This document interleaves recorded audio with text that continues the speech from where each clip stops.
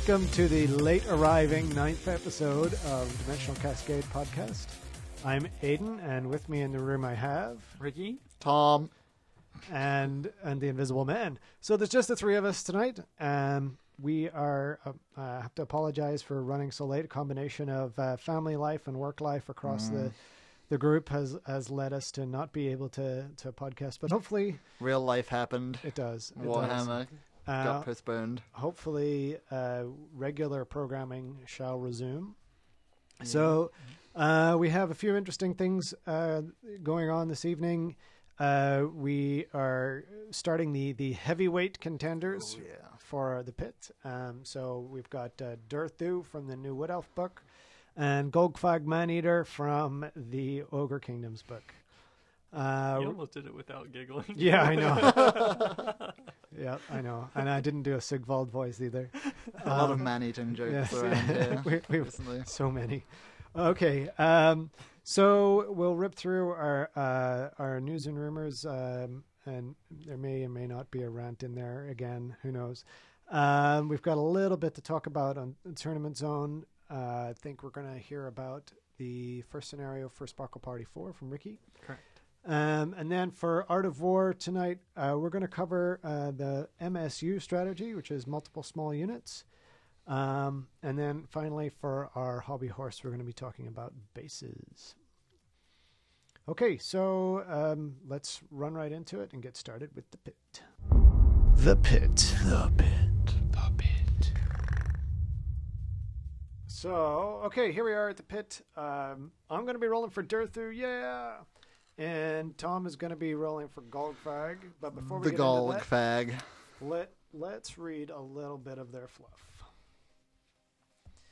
So I do not think that I can do any kind of Durthu voice in all seriousness, guys. I'm not tall and woody enough. Need more fiber in your diet. That's what it is.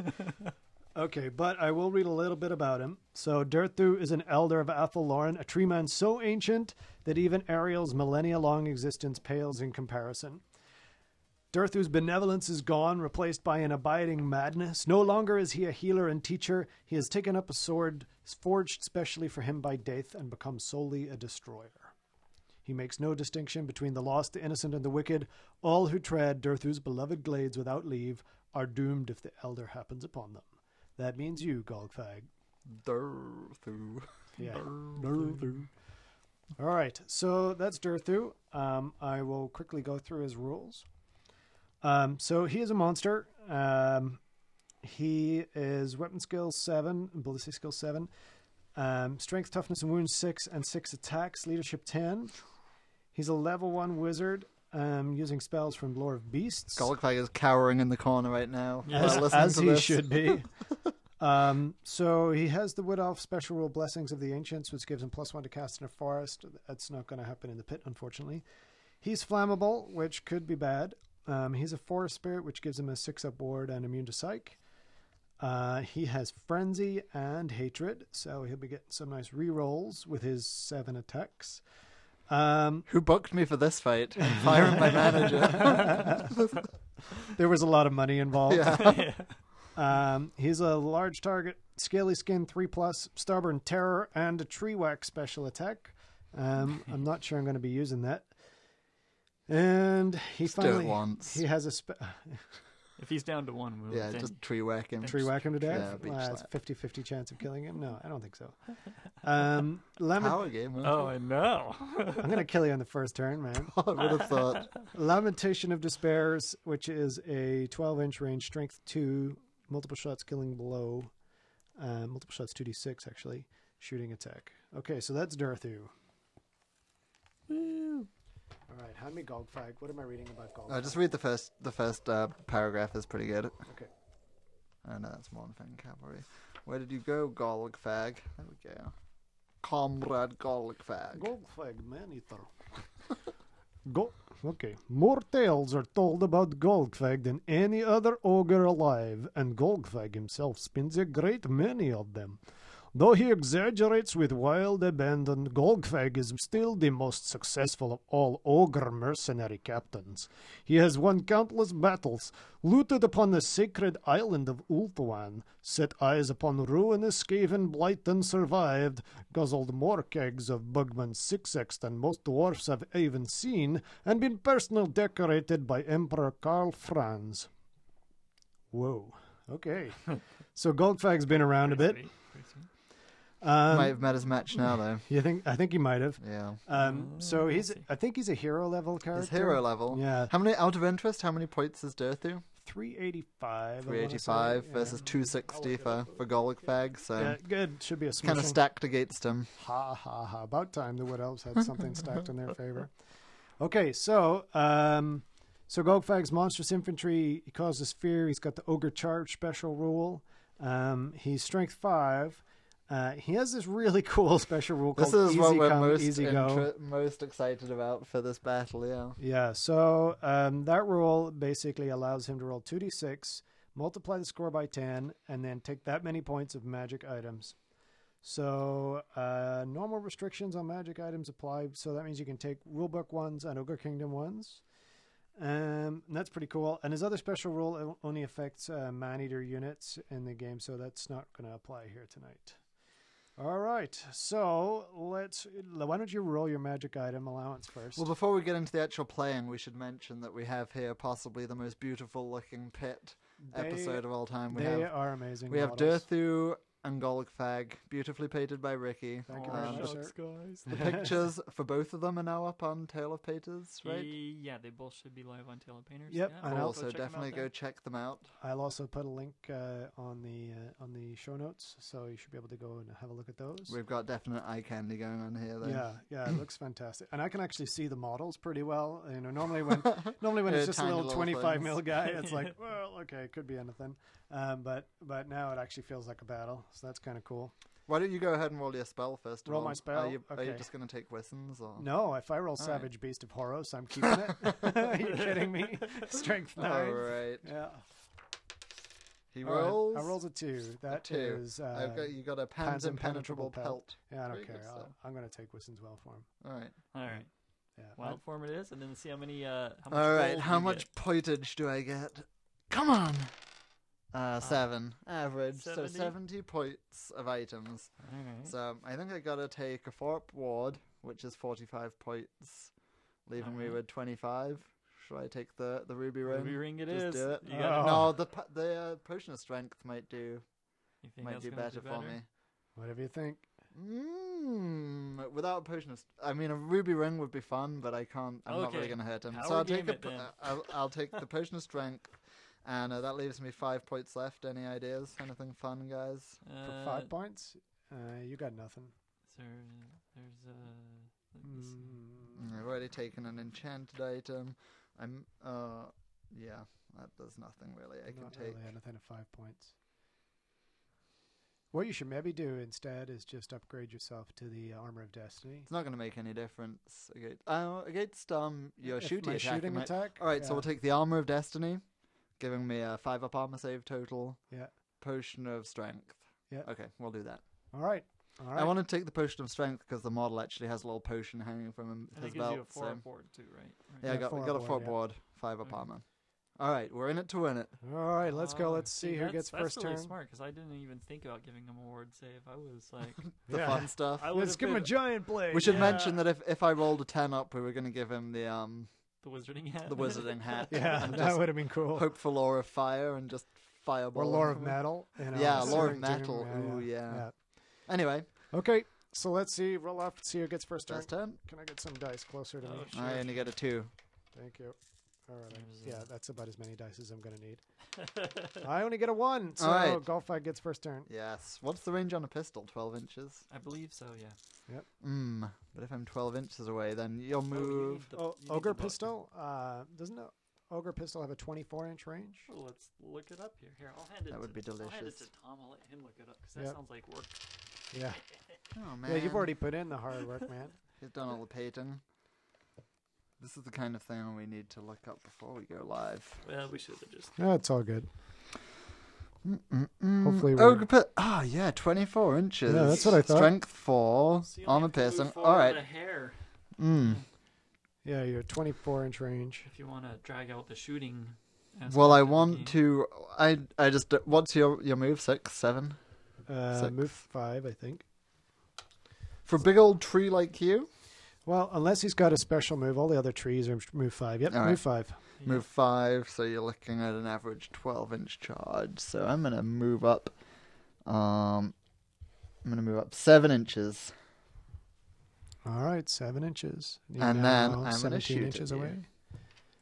Okay, do it. Bring So it. with my ogre pistol, Bring it. what's my Strength 4. Golgfag's ballistic skill? I've got a 4, and I moved. I'm at long range, so I'm on a 5 up. All right, Damn it! misses on a 3. All right, Well, now over would to you you. have been able to shoot if you marched? I didn't. Oh, I moved 7 inches. Yeah.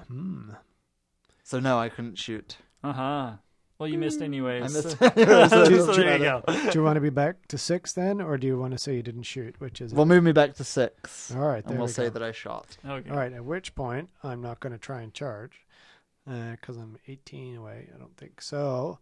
I'll just move up. Let's see. I will move up. What's your move? Your move is 6. Yeah, and I can get that sweet ogre charge if I make a Mm-hmm, long charge. So let's move me to 20. Why not? No, hang on. That'd be only 14 away. Move me right up to 18. There. Okay, so now I'm 12 inches away. So I'm going to use my shooting attack. All right. Okay. So let me. Oh, first off, magic phase. Why not? When's a magic? 5. 5. Tom's got 4. Tom's got 4. I'm going to throw. Can you channel? Yeah, you can channel, channel. right? Oh, I can channel, yeah. I do not channel. Boo. I'll throw. let's Dimensional see. Cascade. That would be perfect. That would be absolutely perfect. Oh, well, we already determined Let's see, strength any 5. caster that dimensionally cascades in the pit Automatically wins. That's true. All right. All right. In that case, Do it. 5 dice on Wissen's wild form. Very close. Oh, Yeah. that's a really good roll. Okay. I need a double 6. I got an pretty much 18 to, on to those see 5 that away. dice. And I don't. So, Alright. So he's I'm got his strength Wissen's and wild form. toughness 7. 19. Got a 19 on that. Yep. Nice. Okay. So my shooting attack then. Multiple shots, 2d6. I get 6. And I'm ballistic skill 7 at long range, and I moved, so I'm still hitting you on 2s. No, 3s because of multi-shot. Oh, that's a pretty weak roll. Only 3 hits. And 6s. With the wind. One, One? and One a so spinner, far. Alright. and a spinner, and a spinner, and it stops. Just the one. Okay, so I got my 5 up armor. Nope. And my 4 up ward. That is no good. Alright. Golgfag is down to 3 already. Yeah. What? From the Lamentation of Despair. Strength 2 hit. All right, Ogre Boy. Bring it. Alright, we're getting it on now. All right. Enough of this hanging around. Charging. Get a 12-inch charge to make. Well, so first of all, I'm slugging down my potion of strength. There he goes. Okay. Oh, boy, you hope you don't fail this charge. I'm not failing this charge. You're not failing. Got Oh, a 7 barely plus a made it. 6. So, Okay. yep, I'm in. Thankfully, no impact hit. 1 impact hit. Yeah. Oh, yeah. Just one No impact extra hit. And no impact extra hits. impact hits. Boom. All right. Make your impact hit. Okay, then. so it's an impact hit at strength 8. Tough 7. Okay. Rolls a 1. Golgfag. All right. Okay. So make your fear test. Fear test. Makes I've it on an 8. just on an about. 8. Okay, so I'm hitting you first. Yep. Yep. Yeah. You're initiative 4. Okay, so Only I'm initiative hitting 6 attacks. 5 plus I have 2 hand weapons. And I'm weapon skill 5. You're presumably higher. 7. Okay, so on 4s. I'm rolling like balls today. All right. So 2. So 2 hits, 2 hits. out of the 6. Strength 8. Tough 7. So 3's to wound. Are you 7 normally, or is that with Wissons? That's with Wissons. Okay. 6 normally. So 2 wounds. 2 wounds. Okay, so strength 8 negates my armor save, so just my ward save of 6 up. 6 up. Nope. He's only failed I them both. take 2 wounds. Okay, so now I get to attack back. It's gonna hit. Yes, it is. I have 6 attacks +1 for Frenzy is 7. And I have Hatred, so I get to reroll. 1, 2, 3, 4, 5, 6, 7. Okay, hitting on 3s. Reroll's not really necessary. I got rolled 6 hits, and then reroll doesn't hit anyway. 6. Okay, strength 7, tough. 5. Alrighty. On 2s. 2s. That's 4, 5. Fail. 1 fail. 5. Yikes. All right, could be all over already. 5, 4 up ward saves. 4 up. What? Oh, he makes 3 of them. I make Oh, 3, he's so so I have nice. 1 wound left. All right. Boom. Boom, indeed. Okay, next turn. What was hang the on. score on that round? think We you- both did it's a 2 and I tie. charged, Yeah. so I win. No, I did. You Did I only do 2? did 2. Oh, because I did the other one in Because you shooting. did the other one with shooting, Yep. and I charged, That's so I okay. win. I'm stubborn. So you're not frenzy anymore. Oh, Are good you point. stubborn? Yeah, What leadership? 10. Oh, you're running, my friend. Not on 3. On I'm 3, he's yeah. not running. Okay. Keep tripping. All right, boyo. Potion of Strength only lasts one, One turn. not one player turn, not one full turn, right? Yeah. Correct. Okay. Okay, so Bottom of turn 2. Winds of Magic. Winds of Magic. 6. All right. 6 dice something. 6 dice in this. Channel. I don't need to. Can't throw any more than 6 at it There anyway. you go. True. Whistles goes off on a 14, 16, 17, 18, 19 again. Oh, Tom throws his dice everywhere. How did they even throw that way? But it doesn't. It doesn't work. If you'd rolled a 6 on that last dice, you could have. It was not. That was not a 6. No. Okay. All right, so It was a I'm failure. strength 7 again. Okay, you get to attack first. I'm attacking first at strength 5 this time. Yep, Okay. that's much more manageable. Okay, 6 attacks. So 4 hits. 4 hits. And wounding on 6s this time, right? Strength. Strength 5 5, on tough your 7, T7. Oh, Ooh, 2! 2 2, wounds. yeah. Good Okay, job. so strength 5. So, So 3 up, Scaly Skin goes to a 5 up. 5 up, 6 up. There's one of them saved, and then a 6 up ward for the last one. Nope. Okay, down to Got him 3 down. wounds. Got him down to half strength. All right, Pretty pleased with that. and here comes the smush. 3, 6. Well, he's down to 1, so you gotta beach slap him now. Yeah. Beach slap. No way. He's got initiative 4. I'm not going to use the tree whack on something with initiative 4. Do it. No way. I'm just going to Do slap him to it. death. Oh. Sorry. Okay, what do we got? Is that a Yeah, hit? that's a hit. It's a 6. All right, so we got 4 hits and 3 wounds. Oh, I'm making 3 saves. You think so? No prob. Let's do it, Golgfag. No! I made 2 of them. All right. Golgfag's done. Smushed. Well, you got him 50% down. I got him 50% down. Yeah, you know what's Potion of interesting strength is pretty is good. you can't actually give him the man-eater special rolls. Yeah. Because poison would have been quite nice. Poison would have been for nice. him. But you also whiffed on that first turn with your potion, Yeah, I did. Yeah. which I think otherwise you might have actually won this. Yeah, the potion was a good choice. I That think. was a really good choice. I think, yeah. It helped that I had Wissons because then it wasn't just 2 up the wound; it was a 3 Sure. up. Yeah. Taking that armor and then the potion, I think that was a really good combo. Yeah. Yeah. Good pit match. All right, Way so to go, Durthu. Dirthu's opponent in the next pit is Cetra the Imperishable. yeah. Nice. You know, All you right. say the Cetra the Imperishable, but all I hear is Mumra the Ever Living. I don't know anything about Cetra. Is he actually a match? Is it going to be a... He's in a chariot, Yeah. and, It's and he's got actually- flaming attacks. Oh, Yeah. okay. Then It's actually it's going to be a real tough match for Durthu. yeah, okay. yeah. It's going to be a fine line as to who wins that Is Cetra also a magician at all? one. No, Okay. no, but No, I don't think so. Yeah. he's just going to carve up Durthu. So Yeah. Does he have heroic killing blow or anything? Because I know a lot of think he Tomb might. King stuff does have heroic I killing actually blow. think he might. If I Oh, we'll wait and see. We'll wait and see. Yeah. we'll that go was through his rules later. yeah. All right. Cool. So that was the pit. Let's mosey on. Hail champion Durthu. Yeah. Woo. News and rumors. So of course the biggest news from Games Workshop has been the release of 7th edition 40K. About time. Yeah, I was. They didn't have a new edition recently. Yeah. Was Like, it under a stunned year? silence for a Yeah. moment there. I think it was 2 years ago that they released the 6th edition. Yeah, it doesn't feel like it. does it? I have zero Yeah. interest in 40K, although I do like the background. But the really interesting part is, well, how likely does that make 9th edition? And what was interesting to me is, so they've done the 7th edition stuff. Actually, let's talk about 9th edition, and I'll talk about some other bits and bobs related to that.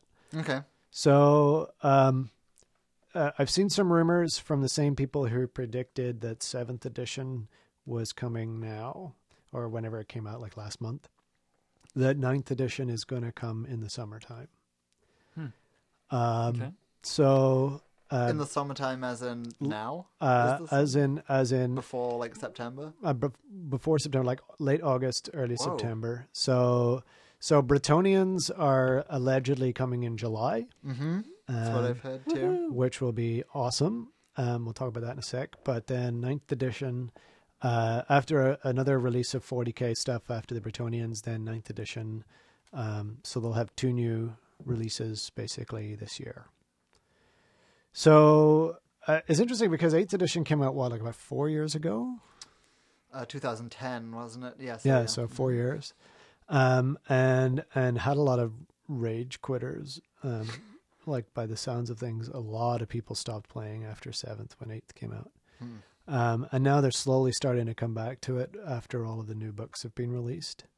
What are you guys expecting, hoping for, wish listing for 9th edition? I'm hoping for just a tweak because Yeah. I'm just enjoying 8th more and more as I play more. Yeah. Like, I really have not stopped enjoying 8th yet. There's just a few things for me that need to be Yeah. tweaked around a little bit. A few of the kind of mechanics about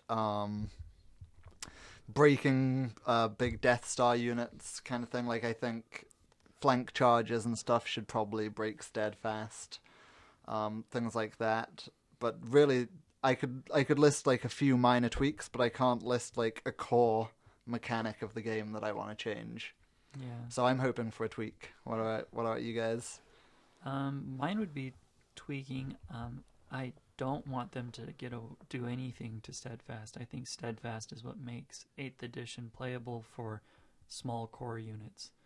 Like, otherwise we go back to the age when every core is just Huge crap. blocks. Yeah, well, no, not huge blocks, just crap. They'll take the exact minimum of core because without Steadfast, there's no point in having it because it's just going to die and run away. Yep.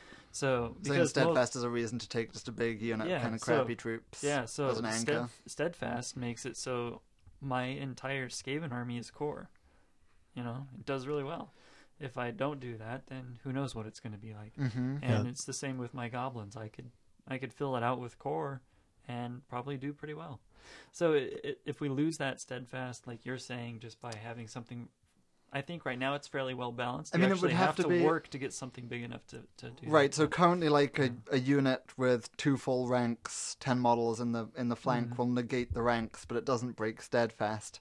I kind of think it would be nice if it did because it puts more incentive on like outmaneuvering big units, and more incentive on being careful with your big unit the way you use it. Because currently with a big Death Star, you can just march it up the field and be like, sure, charge me in every single facing. It doesn't matter, you know. Well, there's a simple way to solve this that would probably meet both requirements. If you said that any unit in the flank or in the rear, they currently need to have 2 full ranks to disrupt, but you could also then just say, well, whatever their rank bonus becomes a rank penalty to Steadfast. So if they had a +1 rank bonus, then you get a -1 to your Steadfast. If it's a big unit in the side, Right. it doesn't have to be bigger than or more ranks than what you've got. But that makes sense. If you get hit by like 4 ranks of cavalry in your flank, Sure. that should give you a penalty to your leadership, Yeah. in my opinion. Yeah. Anyway, so yeah, I think there are a few. I agree. I think there are a few tweaks that I would like to see. I'd love cannons to be completely Oh, fixed. that's another great Can- point. cannons. I yeah. think that cannons should not be able to shoot through any terrain. Mm-hmm. I think any terrain should stop a cannonball. Or just make them D3 wounds And each. D3 wounds. Yeah. Or just make it so you only hit like rider or mount with And a even monster. even you if know? that means in order to make bolt throwers still comparable points wise, that they go down to,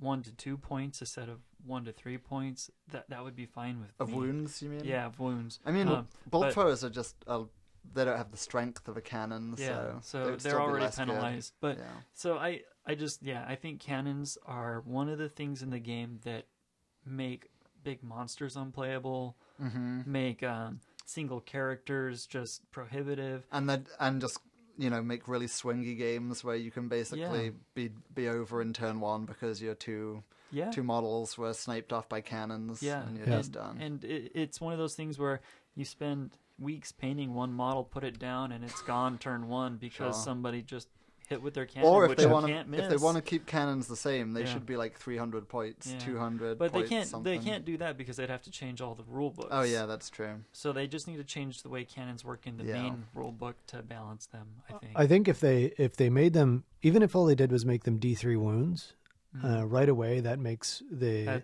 helps so that much. helps so many guys. Like, it helps monsters, it helps it even helps lone characters. Yeah. And Anything then that encourages people to get the monsters on the table again. yeah, and what I would like to see is that the cannon grape shot was more effective, because it's very short range right now. It's very hit or miss as to how many shots you get. And I think as a way, if you're saying, hey, we're making the cannons, I actually feel the thing that really bothers me about cannons is not how much damage they do, it's how accurate they are. Yeah. Right. Right.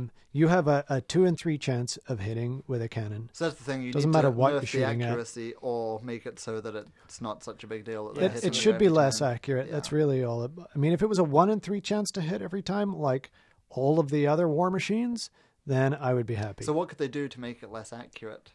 That's Do you want to reintroduce the guess the range kind of dynamic? No, I'm not sure, because there's nothing about guessing the range in 8th edition. No, right? exactly. And I think but that it's hard to think how and else to make a cannon. so less easy to accurate. cheat on that, and whatever else. Oh, I'm just measuring range for something else. Sure. Oh, ooh, yeah. sure. Yeah, whatever. Or somebody will have an iPhone app or something. Yeah. Point at the Yeah, table it'll and tell you exactly how Like, far, I just yeah. got to text my wife. Oh, I'll shoot 40 inches. Yeah. No, I think actually what I would probably want to see is if you rolled, maybe you could just make it so that you have to roll 2 artillery dice in your first stop, and if either one of those is a misfire, then the cannon misfires. There's no bounce. Or not even have it. I would do just that. Maybe you roll 3 artillery dice. That's as far as the cannonball goes. Yep. You don't have ranges on cannons. You can't say, okay, I'm going to put it 10 inches in front of the back of that. 10 inches from the very back corner Yeah. of that. Yeah, I know. It's like How many way- times have you heard and that? it's way God, across that- the table, and it's like maybe no matter what, they just shoot from the barrel Yeah. a certain number of inches. Yeah, and everything in the path gets hit or Yep. something like that. Yep. I'd be okay with that Yeah. too. Because that would stop people just shooting a cannon right Yeah. through their own units. Yeah, Yeah. and then they would have to You put know. their cannons up where they could be captured because they wouldn't be behind Yeah, you'd have to them. create like Yeah. firing channels in your line. Yeah, I mean, That's more realistic with how a cannon That's really one works. thing that annoys me you a know? lot. You see this giant, like 50 infantry guys with 2 cannons behind them. People are like, yeah, my cannon's just going to shoot straight through Yeah. my own unit. Yeah. And your tree man. or over those units, through the woods, over a wall, and then I'm going to hit just you. yeah, land right on you. Yeah. Yeah, And no. do D6 wounds. Goodbye. Yeah, strength 10. Yeah. Yeah, so I think, actually, I'm thinking that's the way to do it, is just make them do damage just more random. from the point they leave the barrel all the Sure. way through. Yep. You can't shoot it if it hits your own troops, and you roll 2 artillery dice. So you can Yeah. go 20 inches with a cannon. Yeah, I don't really care about how much damage it does if it's harder to hit, because cannon, even at their height, cannon were not as accurate as they're represented in the. No, they're laser in the guns book. in this Yeah, game. yeah. Yeah. Yeah, actually. They are. I mean, Yeah. I don't even think there's cannons this accurate in our modern military right Yeah. now. We have smart missiles to do this kind Yeah. of stuff that they do. Yeah. Yeah, I guess it's not something that people can turn around and point at something and shoot. And shoot just- through two stands of trees and over a wall and still hit Yeah, hit something. an exact You would point. have Yeah. to shoot a smart missile that goes up and over the trees and Yeah, then comes down come and does down. the same thing. If we Yeah. have any military people watching, I'm sure they'll correct us about Yeah. how accurate their machinery is. But Yeah. So yeah, I agree on that one. But we're talking pretty specific stuff. There's here. very small things Yeah. like if you think about how the One movement thing phase that would works. change the whole game. Yeah. That's one small thing that changes. It would the change whole, like army because all of composition a a lot. sudden Dirthu would show up on the table every now and Yeah. then. Yeah, he would because he wouldn't be one shot off. Yeah. Right. Your Carnosaurs would show up Oh, on the yeah. table again. Right. It would become Well, that's become the a thing. fantasy game. They've got to again. get rid of that. They've got to get rid of that rider and mount thing. Yeah. Which is kind of silly both, because yeah. I mean, there's no ridden monsters ever, and that's like such an iconic kind of Yeah. part Yeah. of Warhammer. You know, people flying around on dragons. Yeah, I know. And nowadays, pretty much if you post any list onto a site to say, give me feedback on this, and you've got a single character riding a monster, everyone will point out how suboptimal a choice that is, Yeah. right? When it really shouldn't be. Yeah. It's like, my dude's riding around on a freaking dragon. He's just going to wreck you, And he's gone turn one. Yeah, gone turn one. Take him off. I think the other thing that might be nice to change would be fear, and I think fear should be a combat resolution modifier instead of a weapon skill modifier. So Interesting. if you have fear, it's -1 to your You got combat res. Okay. So the opponent automatically takes -1 if they have fear. If you're immune to psych, doesn't affect you, right? Interesting. And same with terror. It'd be That's -2, Yeah. and maybe terror still causes the panic check. Yeah. I kind of like the image of the Because- weapon skill thing. You know, people are there like shaking so hard they can't hit crap with their That's true. I like that too. sword. It would be It nice. could go either way. But The problem is that so many people can get leadership 9 Yeah. or leadership 10 Rerollable. rerollable. Even stuff that's on the flanks can very easily be high leadership. Yeah. And so because there's no penalty, there's very rarely any leadership penalty. Yeah. But I understand it. I mean, if as a game designer, what I would look to do with Warhammer is say, what allows the most people to play with the most toys, right? And I think that's what they tried to do with Well, that's 40K. kind of what they're doing with 40K, and I'm Right? not sure I'm into that. that Well, would be fun. no, That'll the be Just fun. be able to pick anything from any book, kind of. I thing. love that. I think it's fun. But I think still it's want, totally I cool. still want to have an army that's like uniquely kind of this kind of thing, Yeah, you know. And I think people can do that. But I also think that, because from what I understand of it, and I by no means have read the 40K rules, I but just know that people seem to just... if you do standard force organization, then you get to keep all of the normal rules, like you get the general's leadership or a BSB, something like that. I'm not sure how 40K really works. Yep. But if you break They have those standard, guns if and you break stuff, those I don't standard organizations, then you lose those benefits. But you get to take the army you want to take, right? Yeah. So to me, that's what I think they should do. If people want to play an all monstrous cav army, who's to say that they can't? Yeah. Who's to say some wackadoo in his castle isn't sitting around breeding monstrous cavalry and decides to go out and play with them someday? or a hugely mercenary, army or whatever else. I love that idea. It sounds kind of pretty open to power gaming. Well, I mean, no worse than the game currently is. Do you really. think? I mean, having the built-in restrictions on your army kind of... But it internal It balances stops really you from fast. picking one unit that's incredibly awesome and just maximizing... Well, no, the number right of now, I times you mean, take it. the way that I look at it is it's already in the rules that you can do this. It's just that every tournament says no allies, right? If you read the allies rules, you could absolutely do this anyway. It's just that every tournament says no allies. So, there's nothing to stop people from doing this other than what their local meta wants to play. Which is why that actually wasn't where I was going with the try to get as many because right now, like even if you assume that you have to play a single army, and I do happen to agree with you. I like the idea of people being able to take whatever fun stuff they want. There are, and Aaron is a great one to tell you this at great length. There are many units that just don't see play in certain armies. Even in fluffy armies half the time because you so rarely get to actually use them on the battlefield. Yeah. Right. And most of them are monstrous. Mm-hmm. And it's like, well, how do you have a beautiful centerpiece to your army if your monster can't survive? Right. Right. Yeah, monsters need to be a little more survivable. True. Yeah, Yep. I think. No. Well, that kind of or just do a lot more damage. yeah.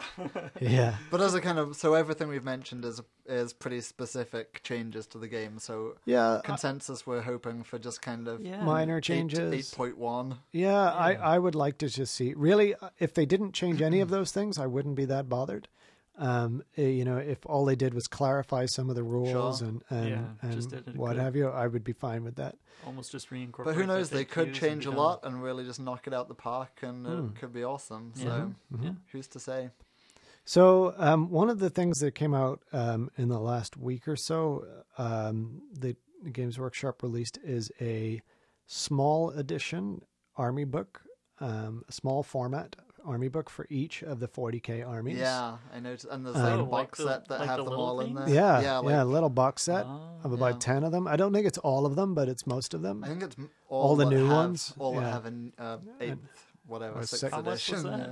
Yeah. The box set is like $3.75. Yeah, I don't think there was. For all the For the- armies, though. Yeah, For the core rule set, and I think 10 army books. yeah.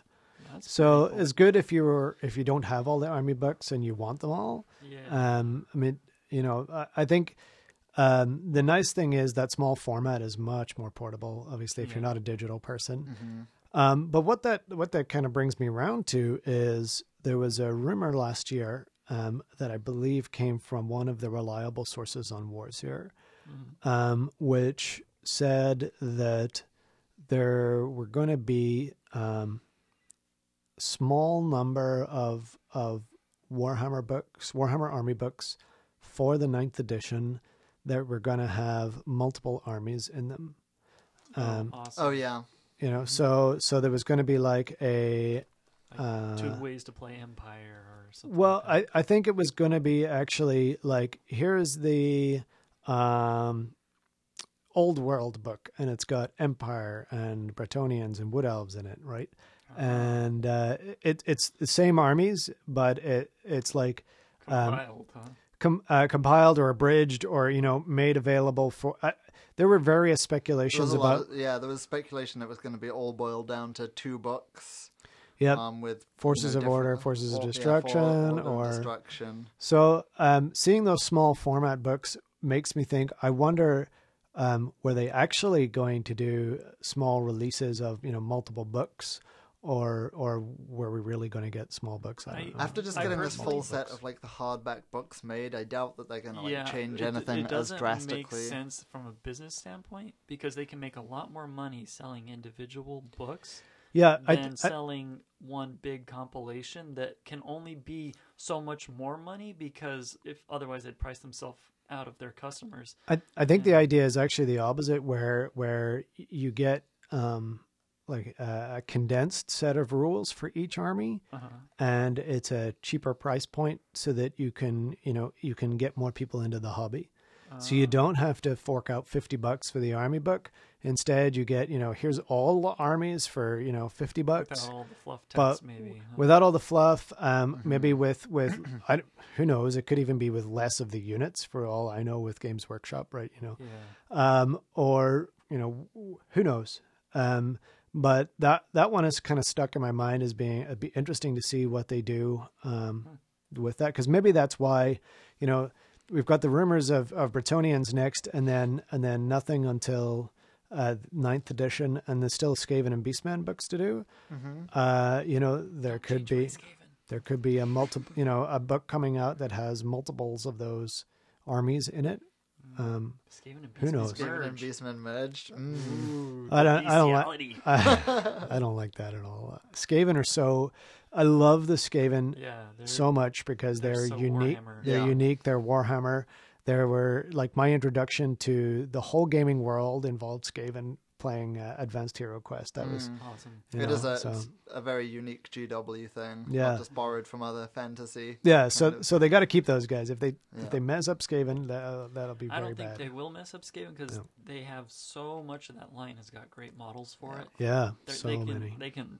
I really think they could only improve it. I Yeah. don't think they could really Yeah. break it because anything they did would. They still have that core of beautiful models and Yeah. Speaking of beautiful models, Bretonnians, So I'm hoping to see some amazing models when they release that army.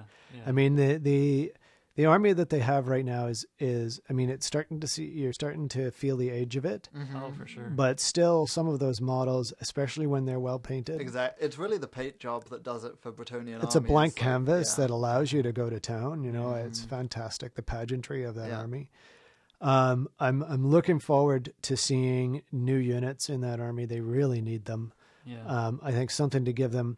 Obviously they're supposed to be the knight army, although they have, as they often point out, worse knights than the Empire do these days. So hopefully they'll get to the 1-up armor save if that's what they really want, or something that Something makes them different. tougher, something different. 1-up Yeah, cavalry is this.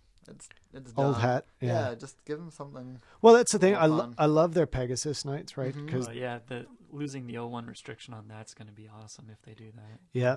Put those into special, and you could just have 3 units of Peg Knights. That'd be awesome. I think points reductions here and there. I think they need to see maybe some peasant heroes.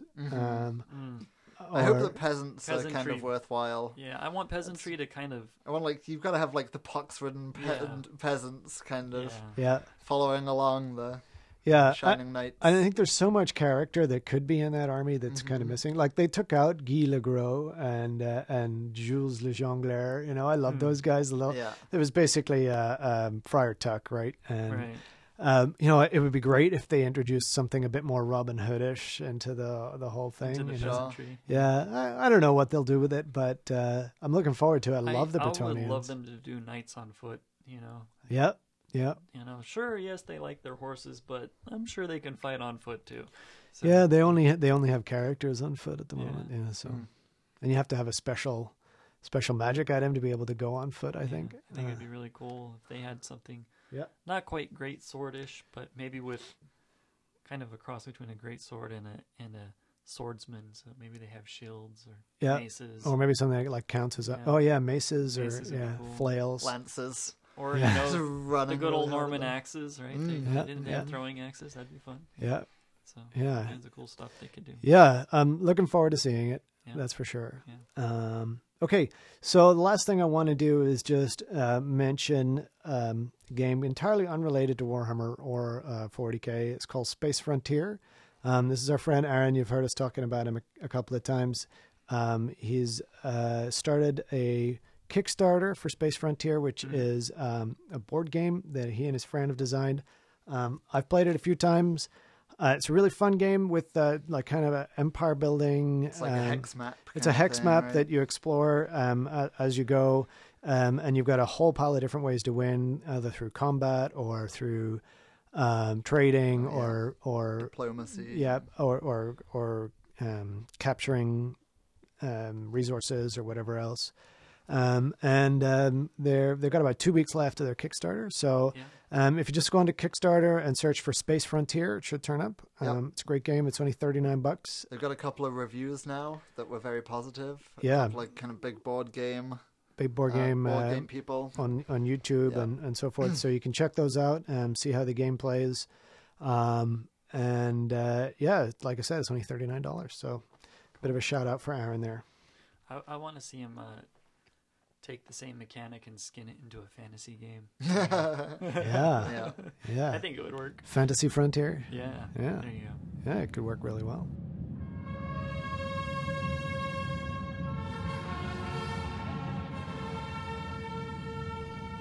The Tournament Zone.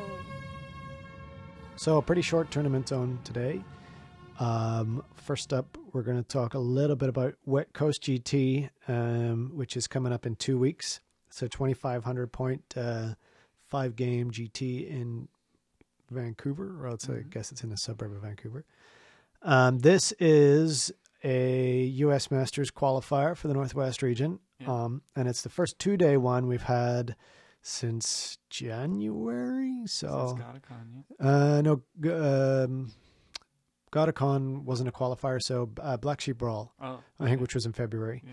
So, and we only really started the qualifiers properly in March. So this is the first 2-day qualifier. It's exciting. Cool. So there's no real comp there. I think we talked a little bit about the comp pack before. They did add the sisters to the list of the comped out special characters. Yeah, they did. Yeah, because the rules are so Makes sense, freaking just obscure. because, Yeah. I asked. Avoids a lot of fighting. I asked, can you please clarify the rules? And they said, no, we're just going to ban them. Yeah. So I also asked Matt Ward about those, by the way. I sent an email to the GWFAQ, and then I emailed Matt Ward. Like, can you please explain the rules for the Sisters of Twilight on an Eagle? And I got nothing. So, Of course. Yeah. You know, what might happen if 9th is actually coming out? Maybe it's all answered in 9th edition. it's possible. I can't see how that could be answered in night because it's such a specific thing. Unless there's going to be a whole entry in the book of like 2 characters riding one. All of the 40K rule books or army books, I should say, got an FAQ when the 7th edition came out. So it's possible So maybe that's they'll fix it then. That's what we'll get. Okay, so that's in a couple of weeks. Ricky and I are heading up. I'm bringing my wood elves. Yeah, and next weekend is actually is a good time to practice. There's a tournament, the one down in Lacey. Yep. The Warhammer for Life tournament. Yeah, that's it. That's the name. Down Olympic cards and comics. Yeah. Comics and next cards. Saturday. Yeah, the 21st, solstice. They're doing the same comp as Wet Coast. 3-game tournament. 3 games for one day and $25 entry, or $20 entry if you just enter. 25 gets you a tournament reroll, and it all goes to a good cause. Then after that, the next weekend will be Wet Coast for us. So, Yep. Good time to go practice your list. Yeah, well, I practiced it tonight against Tom's Chaos Dwarfs. Evil stunties. Yeah, pretty happy. I think I'm going to make a few tweaks. I think I'm going to drop my war dancers. The lack of strength 4 on the charge. It's really hurt them. Even at 75 points for the unit, it's just like a waste of 75 points. Yeah, not great internal balance in that book. Well, we'll get to that when we do our review. We'll get to it when we review it, but that's the biggest thing that leaps out at me. I would agree. Having played it with a bunch now. There's just some choices that are very obvious. Yeah. And there's some that are very obvious and others that are very obvious to leave behind. Yeah. And then there's a few that are chop and change and maybes. Right, exactly. But most competitive lists will, there'll be a lot of crossover. You'll definitely see some more creative kind of stuff and but anyway, okay. We'll talk about that when we review it. Yep, and I think the review episode hopefully will be the next one. Yeah. So we'll start. We should get around to that pretty soon. Yeah, we've been doing our prep work for it. So, okay, so that's Wet Coast. So how much does painting factor in Wet Coast, or is it separate? Almost not at all? Almost not at all. Yeah. It's just a completely separate category. Oh, yeah. And it's judged. It doesn't go towards best overall. No. The only thing that happens is if you do not have your army painted, you get effectively negative 25 points. Okay. Yeah. Minus 5 points for each game where you play with an unpainted army. Okay. Or any part of your army unpainted. But it's a 3-color minimum and based. So, and that's good. That actually works in my favor because otherwise I would not have my models ready in time. The stuff I want to take would be unpainted. So I'm pretty much airbrushing and putting in some base colors and taking it from there. Yep. Okay, so that's Wet Coast. Sparkle Party 4 is going to be next month. Yeah, so next month, the 27th. 6 weeks away. Yeah, about that. Yeah, $29.99 points. Yep. Sparkle Party like it's $29.99. Yeah. Oh, I got I'll have to show you guys later. I got a sketch from Nick. So what happened? The posters are delayed this time because the artist I had working on him had started something and then went on vacation, and then on vacation in Berlin got in a bike wreck and broke his collarbone. Oh. Whoops! And so couldn't finish the artwork. What sort of an excuse is that? I know. What a chump, huh? Yeah. So we don't get another messed up looking giant like we did last time, which is what I was kind of hoping for. But I got Nick Jones, who's actually one of our players. Yeah, he's a Lizardman player. He sent me his first line drawing tonight, and he's going to be getting it colored up and hopefully sent to me tomorrow. So we'll have the posters for that up on the website soon, and you'll start seeing them go up at the different game shops around town. Sweet. And that'll also mean that I'll get the packet put together, the full packet, and sent that out.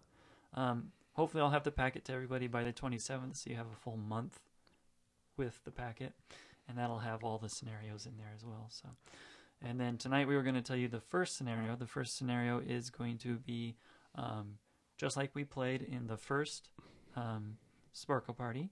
So Fortitude is back in. It's a modified Blood and Glory. It's a modified Blood and Glory. So you can ignore it for the most part if you want to, because Blood and Glory, if you break, it doesn't end the game automatically, and you only play for 5 extra points in the game. So the first person to break, if you break your opponent and you did it before they broke you, you get 3 points.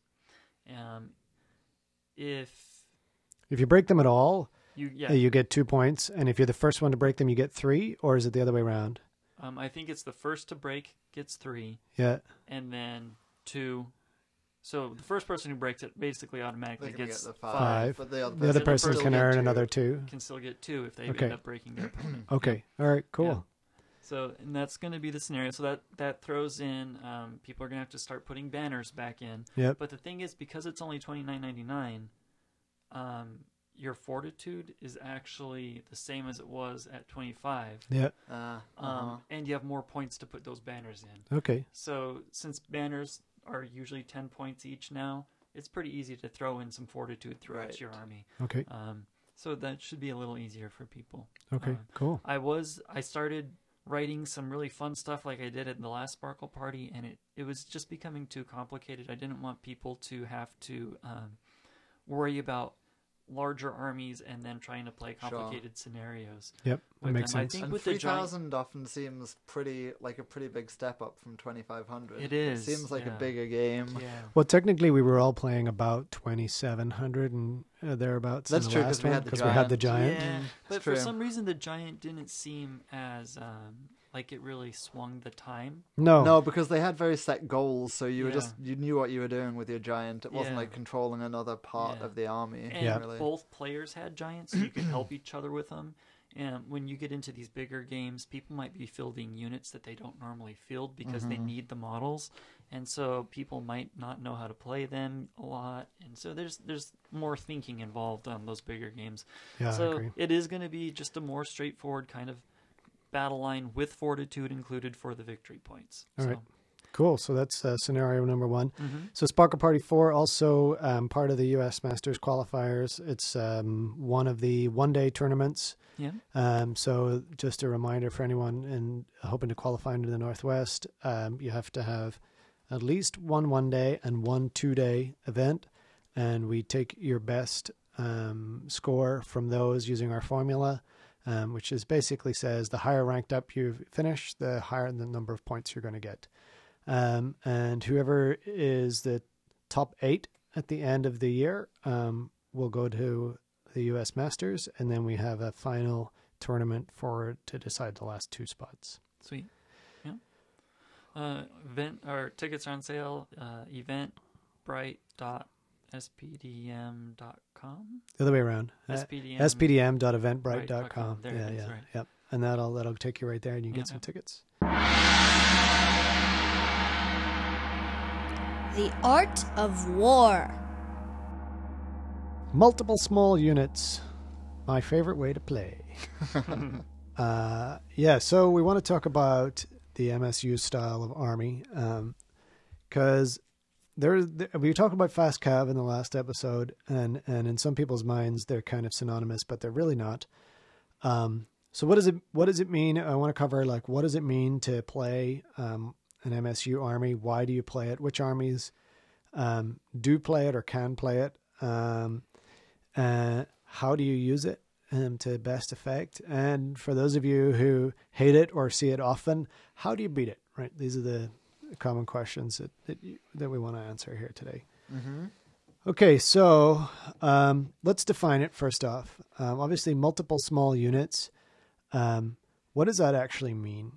Well, I think that means that the entire army would need to be multiple small units. Instead of just having, in a normal army, or whatever normal really is, you're probably going to have 2 to 3 big, somewhat larger combat blocks, and those are probably, whether those are cav or whatever, but they're going to be bigger, fightier units that have a little bit of staying power. And when you do MSU, you spread your points out as evenly as possible across as many small units, usually at their minimum unit size, to try and really spread that out. So you won't have those 2 or 3 bigger units. To me, it really means expendability. Yeah, every unit is expendable to some degree. Yeah.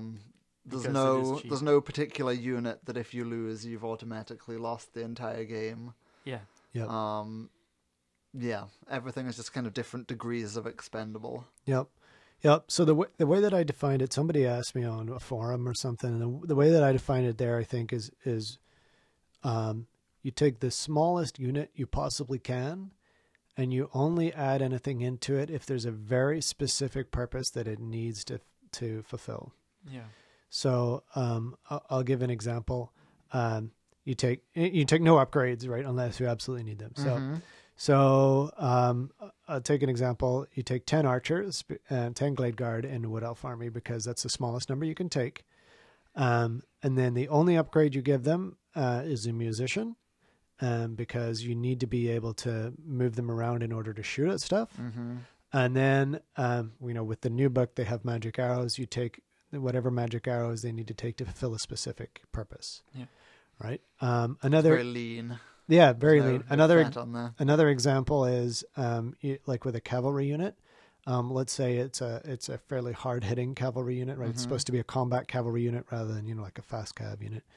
So the minimum you can usually take in those is 5, but you may want to take 6 because if you're thinking about the smallest frontage you would be getting into combat against is 5 times 20 5 mil. times 20 mil, yeah. So 100 mil, so that you can get all 6 into all contact. 6 of a cavalry unit in there. So you're just maximizing the damage output. Yep. So that's a very good reason for taking very that specific 6th reason. guy. And you might want to give them a shield because you're running them so lean, you want them to survive a little bit longer to get into combat.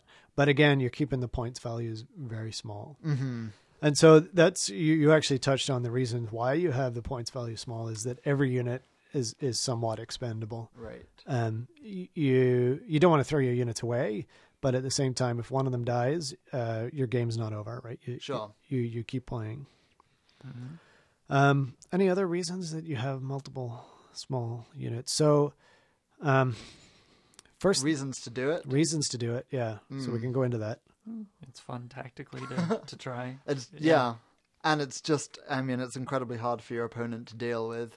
When you're facing that many small units, you never truly know what's the best thing to do with your own units, because often any move you try to make towards your opponent is going to leave parts of your unit open to charges from different directions. So it's frustrating and hard to play against and easy to make mistakes against, I think.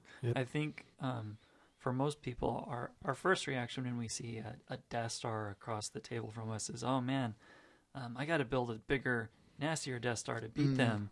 And that's usually not the case. If you don't give that Death Star anything viable to really eat, or maybe it only kills 1 or 2 things in the whole game because that's all it can get to, then that Death Star is a whole lot of wasted points. Right. And so if you're stuck playing against somebody with a huge Death Star, or maybe 2 big, huge, hard-hitting combat units, maybe you, instead of trying to play that arms race with an army that can't compete against that, you try fainting a lot. Going MSU so we kind of and talked run away. About, right, we talked about chaff at length. Now this is like kind of a whole army of chaff. Yeah. Basically, you have so much chaff at your disposal. Let's say in an average game, a Death Star gets to declare 5 charges max throughout the whole game. If each one of those charges is against some, 50 to 100 point unit, say 100 point unit, then You know, its potential 500 for points, scoring 600 points in the points, game yeah. is pretty low. Or if both the units that you have in front of it are so cheap that you don't care if they flee and get caught, then you can just make that thing never get into combat. Yep. Just keep fleeing and fleeing, you know? Yeah. So there are a few other things I think that like specific tactics that MSU gives you that you can't get with any other army really. I think one is, obviously if you're this is assuming you're not facing another MSU army. The chances are you're going to have a lot more deployments than your opponent has. So you could have laid out 500 points worth of crap by the time your opponent has put their entire army on the table. Yeah, and this is actually so like I said, Tom and I played earlier today, and we've played each other multiple times now with different armies, and I think almost always I'm playing an MSU style. Sure. And I think you play a fairly I'd call it like a mixed arms. It might be more on the with the bigger... Beastmen I play a couple hordes with a whole lot of chaff. Yep. And then with the Chaos Dwarfs it's kind of MMU combined arms force. Yeah. So by the time you've deployed your entire army, I still have the majority of my points still to deploy. So that allows me to suss out the battlefield a lot better, right? So I can put down stuff that's highly mobile, and then wait until I know where all of your cannons and whatever else are before I put down the ways that I have to deal with that. So you're foregoing the chances of getting the first turn, but you're positioning yourself well to receive the and you the can first turn really from your kind opponent. of divide and conquer once you see your opponent's whole army. Maybe you see one unit, I don't quite fancy fighting that, but this unit is worth a lot of points and I can take it down if I deploy very heavily on this side. Yep. Yeah. You might have a bunch of crap facing one of your opponent's units and all of your hard-hitting stuff able to crush one flank of your opponent's army. Yeah, absolutely. So that definitely gives you, that's kind of deployment phase. The deployment is probably the hardest part of playing the MSU army, in my opinion. You don't want to block yourself up and things like that with so many units. You start to end up with it is tough. Yeah. It is very tricky, and even just getting all the little buggers on their movement trays, and when you've got big blocks of 50 guys, you can just plunk it down. So I think, as you were saying, it is a frustrating army to play against if you're not. It's just very easy to make mistakes against. Do you have playing an army like that? Well, it depends, of course, whose hands it in. An MSU army in the hands of a good player with a lot of experience playing that is probably one of the hardest things to play against, because any mistake is going to be punished very harshly because they're going to have so much maneuverability advantage over you, So let's actually go into what some examples might be. So let's assume that the army, there's obviously the armies that we associate with MSU tend to be the more mobile armies like elves, but very viably I've seen demons played, and they are not a mobile army, but they're played with MSU. But the sorts of things that the MSU army will punish you for is things like there are so many opportunities within MSU to get multiple charges. Yeah, right? exactly. So you get if your opponent if you're not how do I say this?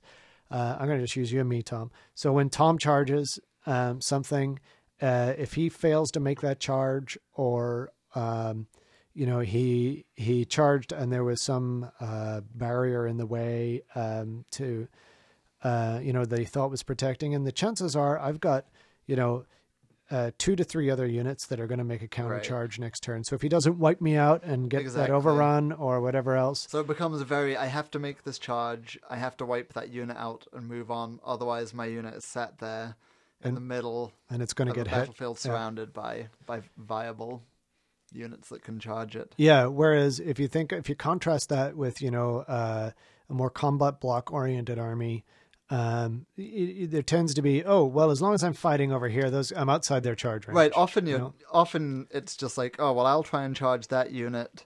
If I don't make it, then he can try and charge me, I could, just move something in to redirect that one unit. Yep. But against an MSU, there's too many things to redirect. Yep. Yeah. That's really the killer.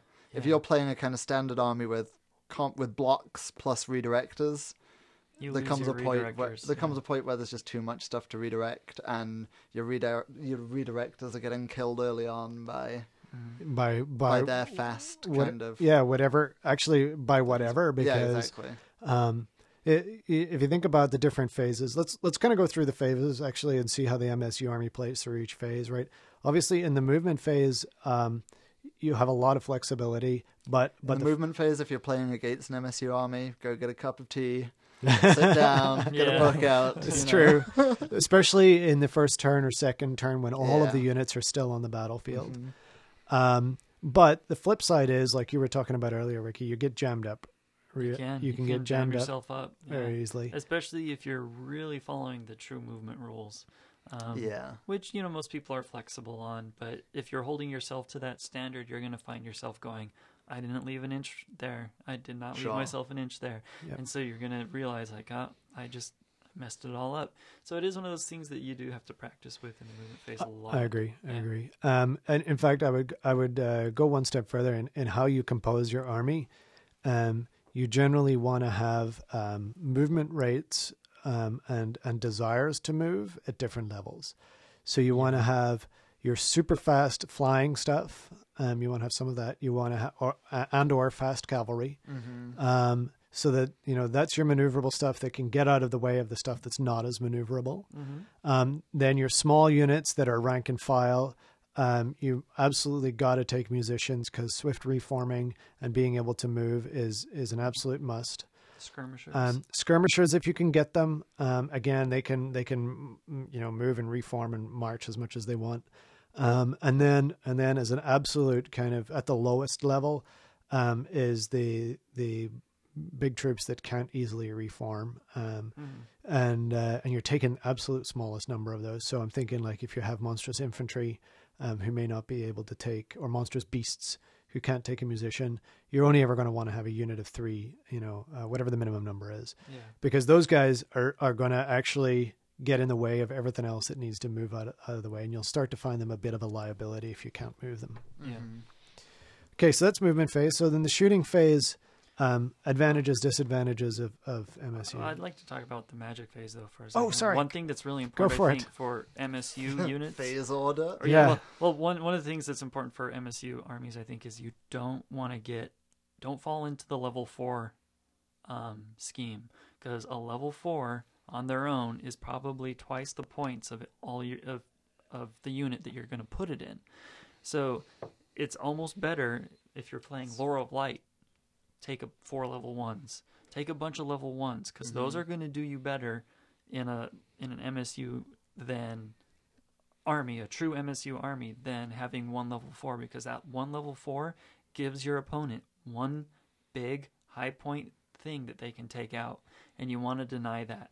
So if you're truly playing MSU, you're not going to use that level 4, and you're not going to count on using big spells. Probably you're going to count on little buffs or little spells or little fireballs or little things like that. So try and keep that in mind when you're doing your comp. Because, like with your thing tonight, you had your sisters, which by themselves are probably MSU on their own. They're little on the high side. Yeah. There's like 8 of them or something. There's 8 of them, yeah. So then but once you throw in that level 4, that's a 600 point unit. That's no longer an MSU. That gives Tom one big thing to focus on. And if he takes that down, he might win the game. Yeah. And so if you spread those points out to a bunch of smaller casters, that gives you, maybe I can have a ruby ring on this one. Or probably wouldn't even do that. Or just 1 dispel scroll on one of them, and maybe 1 level 2. Something like that. Try and think about how you can use your magic in that way. So I think one of the important things to think about magically with an MSU army is the kind of buff debuff balance, hexes versus augments. So generally, I use the kind of rule of thumb that if I think I'm going to have many more units than my opponent, then debuff spells are the best. Whereas if I'm going to have less units, then buffs are best. Because if you think about it, an augment spell, unless you're talking Lore of Light, which they have a lot of the bubbling spells. Yeah. But an augment can generally be used on just one unit.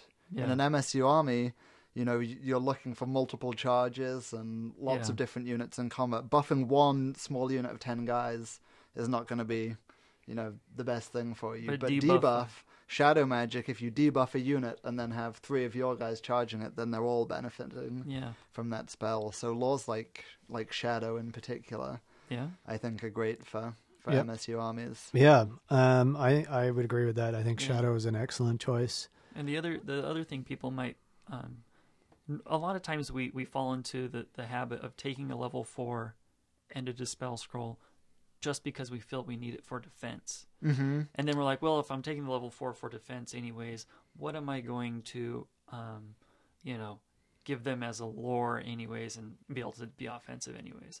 But in an MSU, you don't need to worry about a Dwellers Below destroying a huge Death Star. Sure. So you don't need that defense. Yeah. So as an MSU army, let go really of that. Let go of that level 4. Yeah. Embrace the 4 level 1s, and all of a sudden you become everything spread out, and it's hard to capture that one big spell. So you're like, oh, go ahead and cast that super destructive spell. It's hard to think of any unit. spell that is really the end of the world for an MSU army. Exactly. There's not really.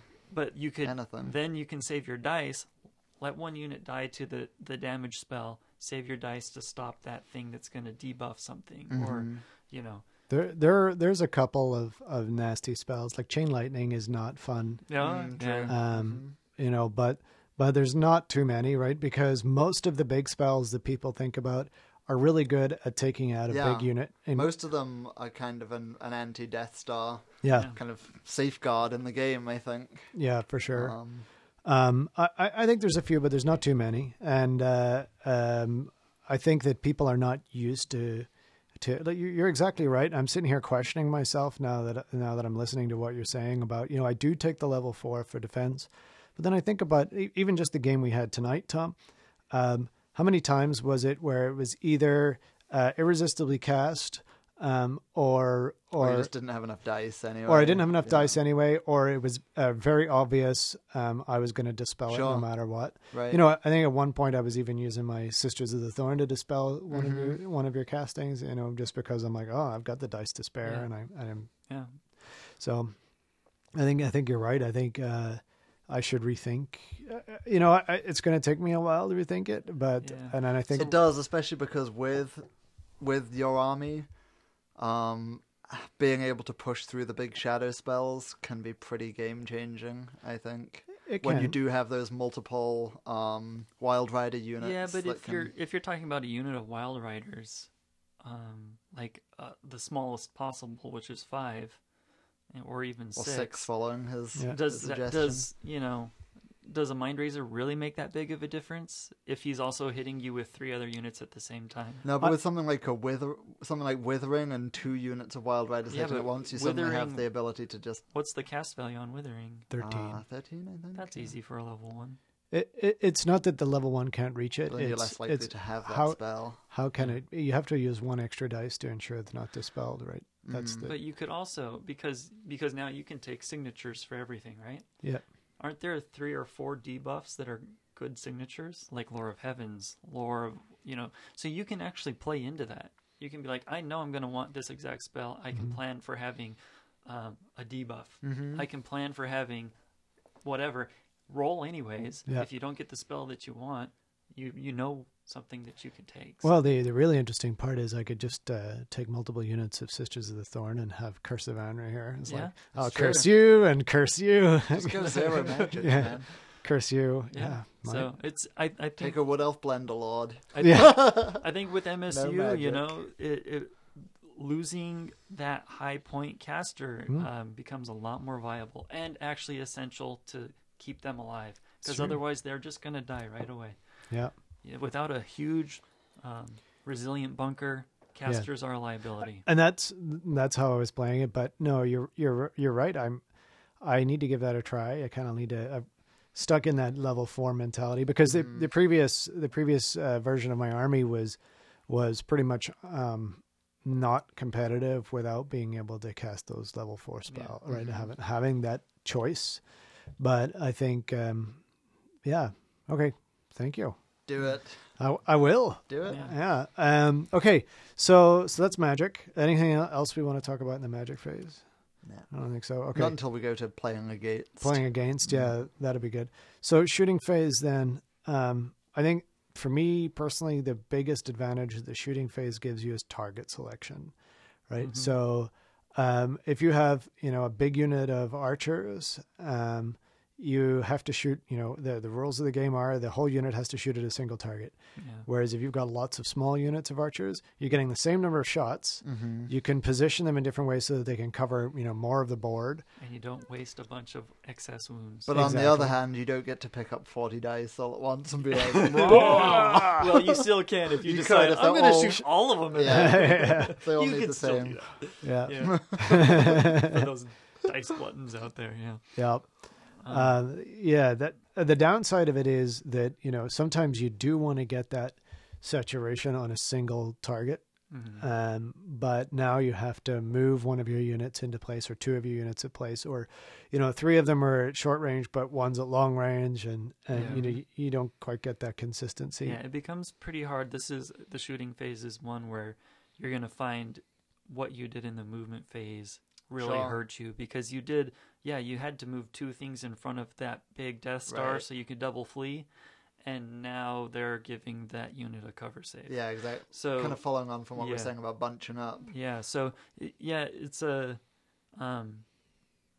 it becomes tough, but yeah, I think it does give you the flexibility to spread out your shots on a bunch of small things, and you can still focus fire if you really practice your deployment. And when you focus fire, that's when you can really take down those things. You just need to have your shooting phase planned before you Yeah. do your moving phase. Yep. Yeah. And what's pretty common to see is, especially if you have multiple units of the same type of missile troops, like you'll see like a crescent, Yeah. often where they're spread out effectively in a line, but in a line in such a way that whatever's at the focus of that crescent is at short range, and that's what they're trying to kill. And then they move and then again focus on with the crescent. And the disadvantage of that, the advantage we just talked about, but the disadvantage is sometimes they're a little close together. It can mean panic tests. It can mean template weapons are more effective, stuff like that. But I think the advantages outweigh the disadvantages. So that brings that point about panic tests brings back to we were talking about which armies can do the MSU Tactica. Yep. On the flip side, the armies that really can't do it, you've got to consider anything that relies heavily on a leadership bubble of a general BSB. Yeah. It really is not going to be played as an MSU army. For sure. And let's just go into that now. We don't have to wait till later. So I would absolutely say that some of the horde armies that are traditionally horde armies, they're horde armies for a reason. Right. You need to be all together. You need to be all together. You need to have all that rank bonus. Like Skaven is the obvious one. Yeah. I think even certainly the Night Goblins is when you don't Orcs take any in general, Beastmen. Now, Night Goblins might be somewhat of an exception because you can do units of 20 of them and throw 3 fanatics in there. But then that technically is upgrading them to the point where they're not really MSU. Yep. So I really wouldn't. Yeah, I guess Yeah. I wouldn't say you could do that with. You could probably do it with orcs. Maybe I would probably venture to say you could be fairly effective with Savage Orcs, MSU. Yeah, Because they're not taking the panic tests. They're immune to the psych. They can do buckets of damage. You can get the Boar Riders for them to be highly mobile. You can take cheap casters with them. Yep. You can only So- upgrade one unit to big uns. Yeah, So you want to make it a big unit. No, you wouldn't even take one unit of big No ones. big Just don't get anyone. Just- Take any at all. Yeah. And they can do a shooting. They can do a lot of good shooting too. Yeah. So So it's doable with it's that doable. army book. Yeah. I think it is doable, but it would be something you'd have to work to master because your animosity with that many units on the table, you're gonna have going a to be lot of failing 2 or animosity. 3 animosities, maybe even 4 or 5 every turn, and that's going to really, really hurt you because MSU, you need to be in control of the whole game, both your opponent Which is what and Tom was yourself. alluding to. Yeah. And if you're running off because you fail animosity or you fail frenzy, probably not going to work. Right. Yeah. So, anyways, So yeah, I think orcs and goblins it's possible, but tricky. yeah. So your example of demons is a kind of slow infantry, what you think of as a combat-y army that works with MSU. It's purely because of the Unbreakable. the unbreakable. Yeah. Yeah, it's because of Unbreakable, and what that means is that pretty much any unit in the game in the army is a threat in combat, Sure. Yeah. right? Every unit has to be killed to a man. Yeah. So, you have these small units who can actually hang in for a couple of rounds. But Yeah, they also have the added benefit of only their core is locked into the infantry. Everything else in their book, special and rare, there's a lot and of- characters, all have the ability to be low point, high damage output, highly mobile units. And so it's pretty easy to do that with that army, I think. Yeah, I think that's true. I mean, I think the stuff that people like to take tend to be a bit more point heavy. You know, they tend to take the juggernauts and the rot flies. What are they called? The plague drones. But I mean, even those guys, you can still do MSU style. Yeah. Beast of Nurgle, one Beast of Nurgle. Beasts of Nurgle are great in any number. Yeah. Sure. I think ogres can be done MSU. Yeah. Oh yeah, that's You really really think? effective. Yeah, I think so. Yeah, actually, I've seen it done. Definitely MMU ogres, but many medium units. But No, pure no. MSU 3-man ogre units. Yeah, Yeah. very effective. Don't Iron really have Guts. the leadership for it, right? I Well, don't because know. their leader could be separate, if he's, or he could be bouncing around in different units if you start taking damage. Well, So- I mean, let's not talk about. You said pure MSU, but if we talk about what I was saying earlier, it's the smallest number plus whatever you need for a specific purpose. Right? Yeah, And I would say with ogres, that's generally I think that you could have a lot of three ogre units and maybe 1 6 ogre unit, or small. I don't know. I've never put it together, say but you I think can it's if you wanna viable. lose. But I don't know. I think ogres We are need so to do strong. some more playtesting I on think that. Yeah. ogres But are they so strong. they're initiative too, and I think a 3-man unit is always pretty much just going to die before it gets to do much back. Only if it's charging by itself, and this is something we'll And get on to when Nobblers. we get on to You have get onto the access, combat. Yeah, access to Nobblers, which I think most people wouldn't think of, but that's the perfect chaff. 2.5 points each, 10-man unit of Nobblers Yeah, and it's in core. in core. Yeah, 25-point redirector I mean, right you there. have so much you could just, That doesn't cause panic tests. and that's where you set up to get those multiple charges with Yeah. 2 ogre units, one on each flank. With, I mean, there's definite bonuses to having extra ogres in the units and so forth. But this is just a totally different play style, Yeah. right? yeah. Or you could do them 2 wide. Yeah. I mean, 2 deep, or 3 deep. You That would could be do interesting. 2 by 2. Run them all in files. Yeah, One wide and 3 deep. and lead belchers. I mean, Boom. lead belchers are what, 2 minimum, or are they a 1 minimum? Well, it's just, I'm not sure.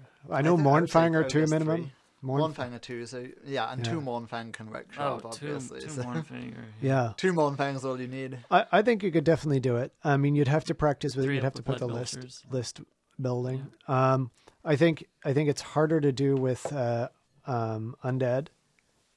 Yeah, I don't think you would be. Yeah, I'm not even sure you could really even do it no. because of the restrictions with being, with your general and all of that Having sort of to stuff. have a vampire, I just don't. And the same Tomb with Tomb Kings. Kings. Yeah. MSU Dwarfs. Yes, I think dwarfs Very definitely I think high that could be pretty. Actually, I mean, especially if we're saying like, I would take 1 unit of at least 20 guys. I think that's Nope. needed. You Nope. don't think? I don't think you Nope. need to do I it. could see I definitely like. think you need to let go. How- Let go, Tom. Embrace can't. How do MSU. Embrace it. I don't think true MSU Dwarfs could win. I think so. I think they can. have a yeah. high base leadership. I mean, you definitely can like do. a lot of small units. Yeah, but you could Multiples, maybe. Right, that's what I'm saying. I would take an army that Perhaps had multiple small units in it, but +1 big massive killie. Oh no, that's. I think we got to get Tom to play my Wood Elf army. I'm sure I would enjoy it. You know, It would be completely different. It is very different. I would like to try. Obviously, all 3 elf armies. All 3 elves. All 3 elves. And lizardmen. Sure. Lizardmen do Lizardmen can fantastic. excel at it. Yeah. The skink cloud Skink is a cloud. very common. In fact, I think those 4, the 3 elves and the lizardmen are probably your prime candidates for MSU. And the demons. And the demons, demons, yeah. I think warriors can do it, but I think there's so. Yeah, they can very effectively. Well, yeah, because you can build a whole warriors unit of chariots, so that is, by definition, an MSU army. Yeah, that's and true. that can be an incredibly powerful army. Yeah, it but- hits hard. Yeah. People like taking the cheese so much with those guys that you don't see it as often. Well, old chariot is pretty cheesy still. Yeah, I would consider that pretty cheesy. I would consider it pretty it'd cheesy. be a fun tactical Well, you know, challenge too. Yeah. Yeah, like they're 6 so chariots and unmaneuverable in compared to other 6 troops. chariots and core, and then just small units, like units of 3 blood crushers. Yeah. 2 units of 3 blood crushers. Skull crushers. Skull crushers. I mean, yeah. Mm-hmm. Mhm. Yeah. Solid. So not every army can do it, but and some armies lend themselves to it. Mhm. And it's interesting. The ones that lend themselves to it tend to be more mobile, high leadership. Yep. More elite style armies where each member in the unit can actually do something significant by themselves. You're not relying on weight of numbers or. I think a high initiative really helps as well, because if you're going to be hitting stuff with small unit after small unit, you want them to Swing in like first, actually do their damage before they just evaporate. Yeah. True. Yeah, I think Like that's MSU true. witch elves is just terrifying because they're just getting hit by 10 witch elves over and over again, with each of them like each unit dishing out like 25 attacks or something. Gross. Yeah. Yeah. Okay, so actually, let's just roll right into the combat phase then. Okay. So I think the thing that defines MSU combat for me is the multiple charge. Yeah. Right. So the fact is, you've just got so many units that can charge that you're going to be able to get multiple charges way more frequently than you would with any other type of army. Mm-hmm. And the other side of that coin is you have to charge with multiple units because you don't have the heavy hitting power of, all that all those extra ranks or those combat monster characters or whatever else you get. Although when you do have something with like the damage output of witch elves and you have a lot of units of them, there's something to be said for just, tenderizing units up with a charge at a time of witch elves and then eventually pick your multi-charge to finish a unit off. Yeah, that's a pretty viable tactic. So dirty. Well, with witch elves, maybe it's dirty, but I think about my eagles, and like a lot of times I've thrown an eagle in front of a unit and just picked off a couple of wounds, knowing I'm going to die, right? So I throw the eagle in front of the character in the unit and try and pick a few wounds off that, and then do it again with another small unit. And then by the time they've made it all the way across the board, I've chipped off 25 to 30% of the strength of that unit. They've lost some of their static combat res, and then I've got 3 charges on them, one in the front and 2 in each flank. And so you've not only reduced the strength significantly, but you've put them in a position where you want them to be in by directing those combats. The downside, of course, is that your units do not have much in the way of static combat resolution themselves. Yeah. It's unusual for you to get a rank bonus of any sort. If you're really unlucky with your dice, you probably don't want to do MSU. Yeah. if you One whiff, whiff is... one whiffed round of combat, and you can lose 3 or 4 units at once, and that becomes the equivalent of one big unit. So, yeah. Yeah, that's definitely true. And I think one of the reasons that elves and demons are definitely the ones you see playing MSU more often are because they can survive those whiffs. The elves because of always strikes first. The demons just because they're unbreakable. Yeah. And I think the other thing about the combat phase is there's and it's kind of not really the combat phase. It's more the movement phase, but how you position your other units predicting the outcome of the combats that you're in really affects how well you're going to do in the game. And this is what Tom was saying earlier about, how in the hands of a good player, the army can be absolutely lethal. It's because, they have seen that they're going to win this combat, but not win it to eliminate the unit entirely. So there's going to be, there's going to be a break. And then they've positioned, a fast-moving unit just off to the side, waiting for that break to happen. And then on the next turn, they've got double charges on this already, broken unit so that they're going to wipe them out. Stuff like that. Being able to see the flow of the battlefield. I think, I'll put my hand up and say, I've had glimpses of that. I don't consider myself an expert at it, but I've had those aha moments where You're like, oh yeah, something really sweet's about to happen. Exactly. Did I just do that? Yeah. That was awesome. Go me. Yeah, for sure. So we kind of talked about a little bit about how to play it, how it plays through the different phases. We talked about which armies can play it. Let's talk a little bit about how to beat it. It's let's assume you're not playing an MSU army, because MSU on MSU. Say I have a kind of regular army against an MSU. Yeah. Number one, hope the person I'm playing is not very good. Take a corner. What you want to do, because the MSUs usually try to surround you. That's one thing. So if you see that you're going to be playing an MSU, take a corner. That limits you to two frontages. For me, it's all about, as the MSU player, you're looking to get, to pull units out of position and hit them in multiple flanks.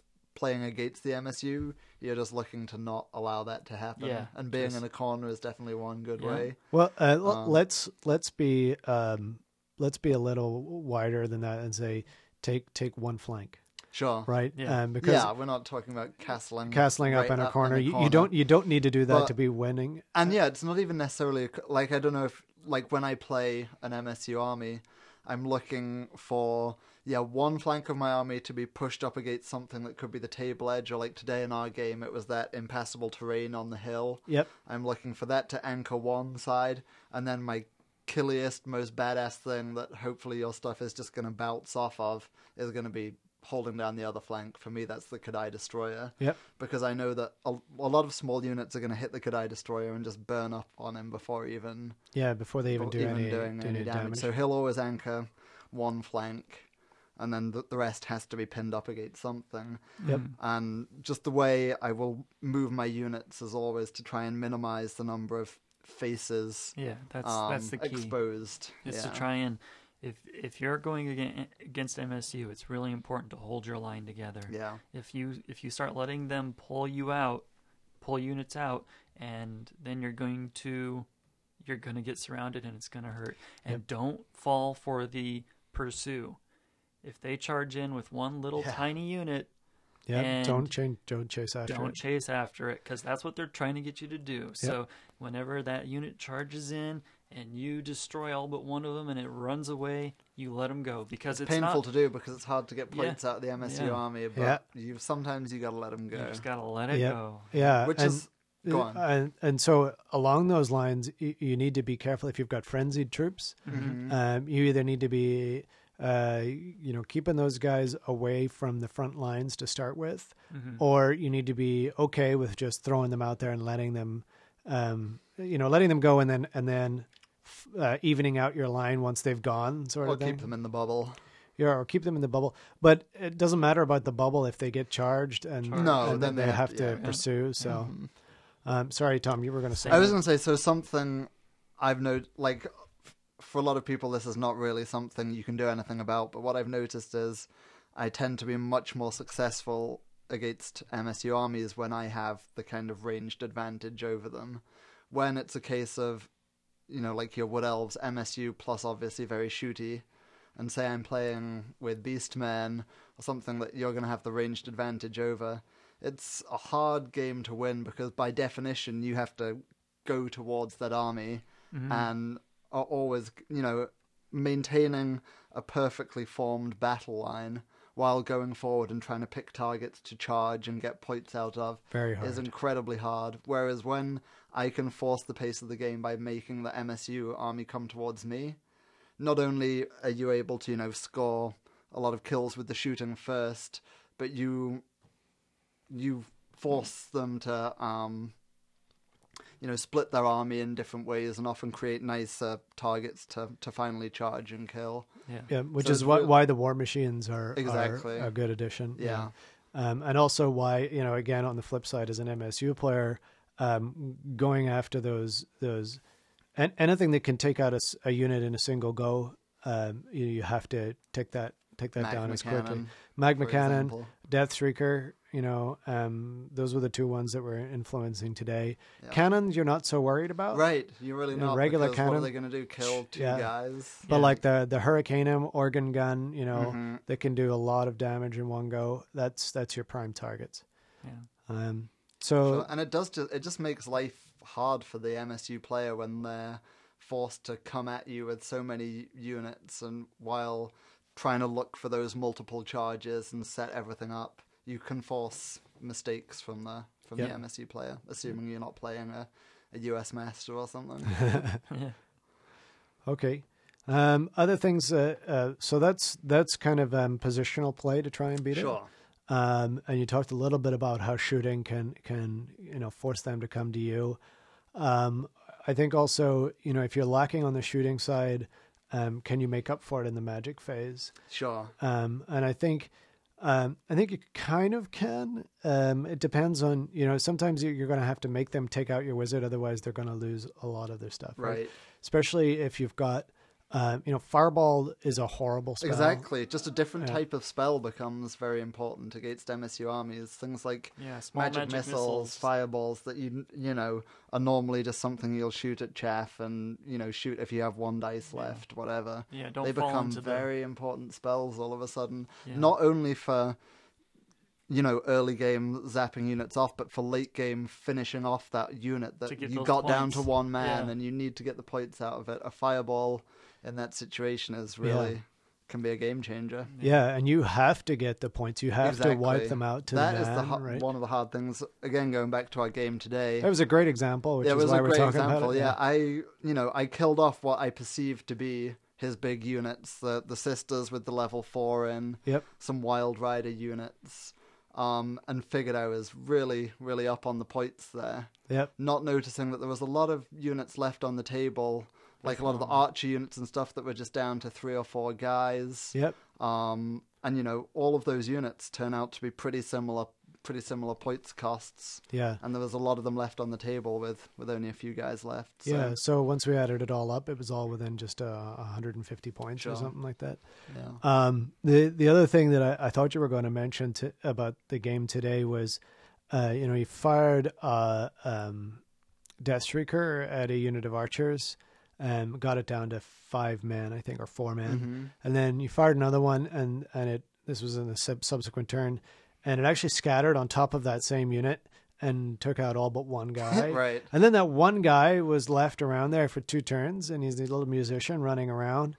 And in the end, I think you took another Death Shrieker. Shot a Death Shrieker right at him. Yeah, just to make sure you got those points. And if you hadn't, it would have been like pretty much zero-sum game. Yeah, for sure. And that was a really lucky pot shot. Yeah, that was funny. Yeah, so very much, you gotta look for those opportunities to either wipe out the unit entirely, or make it run off the board. Yeah. And this is why it's hard for the opponent whenever you do give that opportunity, and you are going to be pursuing, for them not to pursue, because if you don't pursue, I'm going to rally and I'm going to go hide behind this rock. Yeah, that's something you'll see a lot. You get a unit down to 2 men, it's going to turn around, it's going to walk back towards their side of the table. Yep. And you'll never see that unit again for the rest of the game. So, yeah. And all of a sudden you'll be left with closer stuff that looks like a bigger threat, but sometimes it can be worth focusing a little shooting on those 2 men who are running away back towards the other side of the table. Yeah, there's nothing that's a big threat in the army, right? It is all a series of small threats that just kind of paper cuts you to death, right? Right. and I think a lot of the time, and this is one of the things if you're playing against the army, you have to look out for, is they're going to chip away and chip away and chip away, like in the shooting phase or in the combat phase, whatever way they've constructed their army. And before you know it, you're down to half strength in whatever your combat block is, and or worse than that, before you know it, you're not able to take a lookout sir roll because they've just in 3 turns they've chipped everything away, and you have to move your character out of the unit or something like that. There's a lot of things to remember playing with an MSU army. Yeah. Forget one of them, you've left a character somewhere they can be sniped off. Yeah, the good news is that it's a hard army to play well. So the bad news is that if you see someone taking one, the chances are that they know how to play it. Yeah. So you got to be careful. And I think one of the things I think you mentioned it earlier, Ricky, is give up those big number 6 spells. Because the chances are you don't need them, and every lore has a magic missile in it. Take those. Yeah. Take those. I think every lore has one.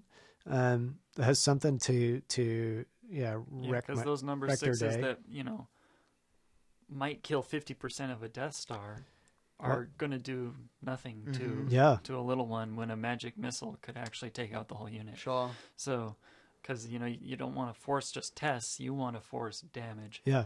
And Good case in point again today. You cast a final trans on my unit of Wild Riders, and one guy died. Yeah. Yeah. Oh no. Doesn't do much. Doesn't do much. Yeah. And they're all immune to psychology, so they don't care. Yeah, stuff like Fireball. Fireball would help. Magic missiles that can be boosted. Yeah. Fireball is to me I hate Fireball. I hate seeing Fireball. On a wizard. Ruby Ring I'm not so worried about because you can't boost it. Yeah. But the boosted version's the 2d6 version, and then there's a few other spells that do 2d6 hits. Seeing 2d6 hits, if you're playing MSU, generally those are the ones you want to be dispelling. Take Vindictive Glare if you roll it for goblins. Yeah. 3d6, strength 3. That's going to take off a big chunk of the strength doesn't matter because it doesn't matter too much because the chances of you having anything other than tough 3 or tough 4 are very, very slim. Pretty slim. Yeah, right? So come back to Army Comp. One note. You don't want to... It's just like where you got to let go of the level 4. When you do MSU, you probably will have to let go, with few exceptions like the warriors with their chariots. You're going to have to let go of the big monsters. Yep. Because they're almost always going to be double the points of one of your small units that are trash and can be thrown away, and monsters draw fire. So all of a sudden, if you put down something that, the cannonball can take out in one shot, the cannonball is going to take it out in one shot. Yeah. But if you put down instead 2 small units that the cannonball can only kill one or 2 model per turn, then all of a sudden you've neutralized that damage potential. So don't fall into the taking big monsters. Oh yeah, but it's only 120 points. Yeah, but it can still die very super quickly. easy. Yep. So you got to think about how you can deny that. Yeah, some of the things that I look at. We're good to talk about army composition. Some of the things that I look at are what's the total number of wounds on the unit, right? So take an example. The Warhawk Riders, right? Warhawk Riders are 135 points for 3 models. That is 9 wounds at T4. At toughness 4, right? And they have to do 3 wounds before one of those models comes off. That is pretty good value for points. Yeah, it is. Yeah, right? I think that's a great unit. Yeah, you compare that to the Glade Guard. Glade Guard. If I take them with True Flight arrows and a musician, which is kind of my standard build for them at the moment, that's 160 points for 10 guys. They're only tough 3. No save. So, they both have their place in the army, but I look at that and I think, your Glade Guard are getting 10 shots out, right? That's why they have a specific place in the army. Yeah. I look at that and I think there's definitely a spot for the Warhawk Riders. 1 second. Wanted to sneeze. but if I compare that with Dryads, right? Dryads are tough 4. You get 10 wounds, 110 points. They're within 20 points of each other. Dryads can't move for crap. They can't move for crap. Obviously Warhawk Riders are flying. Skirmishing. They're harder to hit. Shots too. Yeah, they've got the missile weapons. They've got all these extra special rules. And I look at that and I say, okay, points for points. The Warhawk Riders are strictly better. So you kind of have to look across that and be. You have to be fairly gung ho about saying, I'm not taking this unit. I've got these wonderfully painted ones, but I'm still not taking them, right? And then when it comes to adding models to the unit or adding upgrades, it's like start with them naked, play with them naked, and then see do I need to add something onto it, right? And that's that's about the best advice I can give when it comes to trying to put your army list together. Yeah. What about characters in an MSU army? Would you say by definition, if you include a lot of characters, then it's not MSU anymore? You would probably never take lords. What if I made a Dark Elf army that was like 10 masters on cold ones running around as their own little individual units? That would work. That would work. If you're doing, you don't want to do. See, that would be pretty nasty because then they could all join together into one big unit. Yeah, and then you just got a Death Star. You're like, oh, end of game. Yeah. So that's pretty nasty. But thankfully, they're 75 points apiece. So it still turns into a pretty good unit, though. Yeah. I think you get a 1-up armor on them. Yeah, but by the time you get to that, they're like 100 level, points each with a 1-up armor and a great weapon. Yeah. So I think characters broken. Keep in mind that once you put a character into a unit, that unit becomes a target. So if you do want to take characters, they need to have such a benefit to your army in general that they're worth becoming a target. What if creating the target is their point? You fine. Create a target that draws fire while you slip in a load of other stuff around the side, and which is kind of the point of the Sisters of the Thorn unit, right? I like them for that purpose. They've got a ward save. They've got a ward save, and so does the wizard. How in the build that I take her. So basically, there's only a 50-50 chance you can do a wound on any model in that unit. That's a pretty sturdy. So they're going to unit. draw the fire. Meanwhile, the Wild Riders have made their way all the way up the table. Yeah, exactly. And the archers are sitting there picking things off. If people are targeting that unit, I'm generally pretty happy because they're fairly sturdy. But you're right. The character builds. I go like slimmest character builds you possibly can. I find that a BSB is usually worth it. Because getting that reroll takes you from with assuming leadership 8 or leadership 8. Having the reroll, goes from like a 30% chance of failure down to like a 6 but you end up having to be or 7% quite chance of selective failure. about what part of your army that BSB needs to be with, because there's so many units that can't cover everyone. Yeah. So what you do with... And they're usually cheap. That's the nice thing. Yeah, pretty BSBs cheap. are usually a fairly cheap character option. Yep. So. And you keep him back with the archers. Yes, I do. of, because you have... Wild Riders obviously don't really need babysitting because they have the frenzy. So you keep it with the units that are at risk of failing. Yeah, those are the ones that are Random going to get panic shot tests, at, and they're going to have to take panic tests. And they're also 1 pip lower leadership being core. And they're also the ones that most often need to swift reform and then move out of the way. And because you're gonna keep them back, you can use a pretty slim BSB build without the ward save and everything. Yeah, and if you line up your fleas right, you'll be fleeing into that bubble. So eventually you'll be able to use that reroll in the bubble if you need to. Yep, absolutely do. So, and with having the musician, that's +1 pip whenever you're trying to reform after a flea. Keep him cheap. Pay for just the basic upgrade.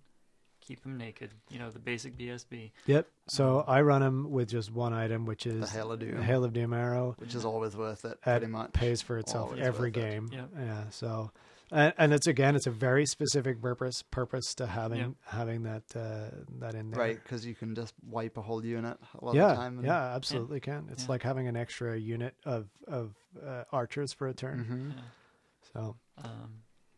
I think. I think, you know, all of it's just like your units, right? All of your characters have to have They a have to have a purpose. purpose. You know, as Ricky was saying earlier, if they're all, you know, level 1 light mages and you've got 4 of them, well, that's because you want to have a really great banishment, right? Yeah. And And it spreads it out. spreads it out. Yeah. And right. So not to like generalize too much, but the general theory in list building is you have your level 4 and then you have some supporting wizard level 1 with a scroll maybe. Yep. But in an MSU army, that, you know, you can trim that down. You can trim that to- down. I literally have built a list where I had the minimum 1 hero level character. Which is a level 2 or something. No, Level- no wizard at all. Oh, that's just The Waystalker. Yeah. Yeah. It was purely so that I could, you know, you can, a lot of armies have optional ways to get spellcasters, right? So there's a bunch of armies have units that are also spellcasters. Mm-hmm. But if I didn't have that option, I'd probably take, level 2. Something that gives me a little bit of magic, but then allows me to put all my points into small units, right? Yeah. And then I've got that, you know, float like a butterfly, sting like a bee kind of mentality with the rest of the army. Okay, wow, that's been a long segment. Is there anything else we want to talk about MSU? Try it. You should try it. Yeah, just try it. I'm going to do dwars. You do- MSU dwarfs. You do need more good. models typically. Yeah, a you'll lot of find the that time. you do need a lot more. And more importantly, you need more patience. movement trays. Yeah, movement trays. When you're first trying MSU, you're going to need a very patient opponent who will... There's that, and you're going to lose your first 5 games, you know, or thereabouts, right? You're going to lose a whole bunch of games because you're like, oh, yeah, I keep forgetting that I can't win combat. You know? So Oh yeah, combat. I forgot I can't do that. yeah. So your combat phase might be your weakest phase. Yeah. yeah. If there's only 2 things to take away from this, it is the deployment phase is the most important part of the game for MSU, way more than it is for other armies, I think. And secondly, that your combat phase, you got to do combo charges. Sure. So I think we ended our Death Star analysis by picking out what we thought the scariest overall Death Star is. Which we So think now was the Gut Star, We wasn't it? picked the Gut Star. Yeah. So what if you had to pick your scariest MSU army to come up against? What kind of build, just in general? You mean which army? Yeah, which army and what kind of build within that army? For me, Yeah. it's got to be the kind of fast cav supported by Witch Elf, Dark Elf army. With all Lots the repeater and bolt lots throwers. of Dark Riders shooting their repeater bolt throwers, and then small They've got the repeater crossbows and they've got repeater crossbows. Oh, they've got sorry, bolt Two throwers. Burlock yeah, units. have the some warlocks. lots of warlocks, and then units of 7 Witch Elves or something. I think they have to have minimum 10. Are they minimum right? 10? Minimum 10. All right, then 10. Yeah. 10 to 14 Witch Elves. That's pretty scary to me. Although the Wood Elves, I gotta say, too, are pretty Yeah. sturdy. Yeah. I would be terrified from the Dark Elf with the Dark The Elf. damage output is just obscene. It is, but I'm also scared of Lizardmen. Yeah, that's true. Yeah. Like Skink Clouds, there's Skink just Cloud is so much nasty. poison shooting, Yeah. and going against if they put in the max 9 salamanders, oh, it hurts. You can't have 9 salamanders. Oh, you can. Are they rare? They can go in a pack. Yeah, they're rare, but they can go in a pack. So the max you could have is 6. 6 then. Yeah. 2 packs 6. of 3. Oh, they have no upper limit on how many's in a pack. Oh, really? Yeah. Yeah. It's just your points that restrict you. So Yeah. so you could have just so many salamanders, or the Razor Dawn guys, Yeah. and even I actually think for them Bastiladons would be a viable I would agree. 'Cause they're MSU. cheap. They're cheap enough. They can shoot a laser at you, or they can drop swarms, and swarms are the perfect MSU thing. Something that's Yeah. MSU unbreakable, Toppets. Yeah. something that can come back. Yeah. Yeah. Yeah. I think That's a good Lizardmen's- point. That's And then pretty they- convincing argument. for- Cowboys and Yeah, Cowboys make great. And then they have the ultimate MSU wizard, Teto Echo. Yeah. I mean, he's only 180 points, Lore Master Heavens, which is a great lore for MSU.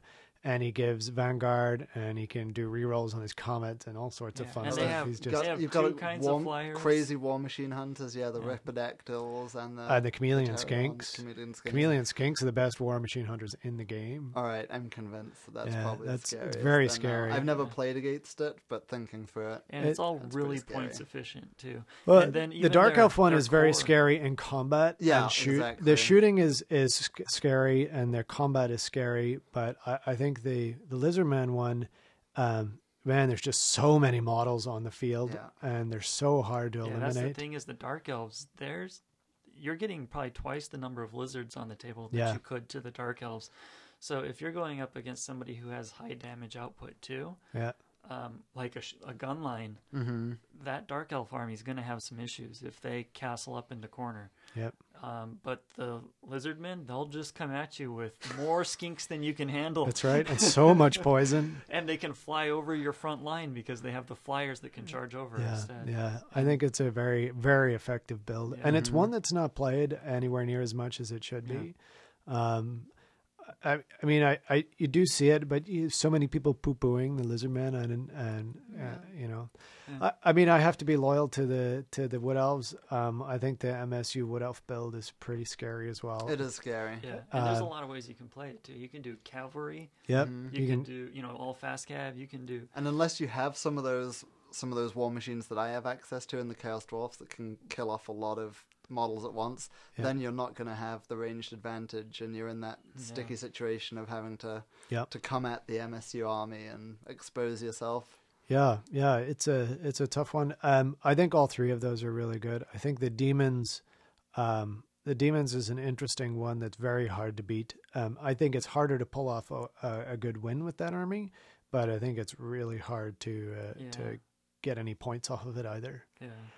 So would you agree that overall, I wouldn't want to face any of them. Let me put that would way. you agree that overall, an MSU army wielded by a skillful player is scarier than any Death Star? Yes. Absolutely. I think to beat a Death Star, all you have to do is be a moderately good player who understands how to use movement phases and redirect. Yeah. Whereas a good player with an MSU army, very hard to beat. Very, very difficult to beat.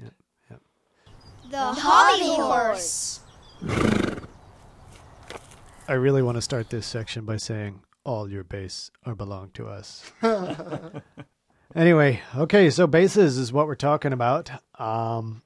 These are obviously a part of pretty much every model in your army, with a few possible exceptions. If you take war machines, they often don't have bases. Correct. Although the crew usually does. Yeah. Crew usually do, and some people will mount them on a base anyway, just for easy transport. And we want to talk about some of the different things you can do with bases from an artistic standpoint to really help your army look cool, and then how you can go about creating those.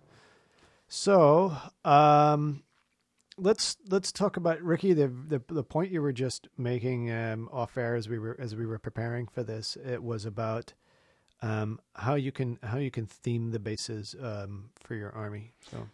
So if you're coming to a new army project or just new to the hobby in general, and you can't come up with you want to have a themed army, but you can't really think of, or maybe your skills aren't such that you can really do a lot of freehand, or you don't want to spend forever doing a 3-color theme throughout your whole army, or whatever it is. Or right? You've got some units and you've painted them, and then somebody gave you some units, and it's just like so one thing you can do to your army to really give that army not just a cohesive feel but also a theme is base it in some way. And we've kind of roughly broken it down into I guess one is kind of a subcategory of the other, but there's locations and regions is one way to base, and then within those, or sometimes separate from those, are seasons. So you can base with the different seasons.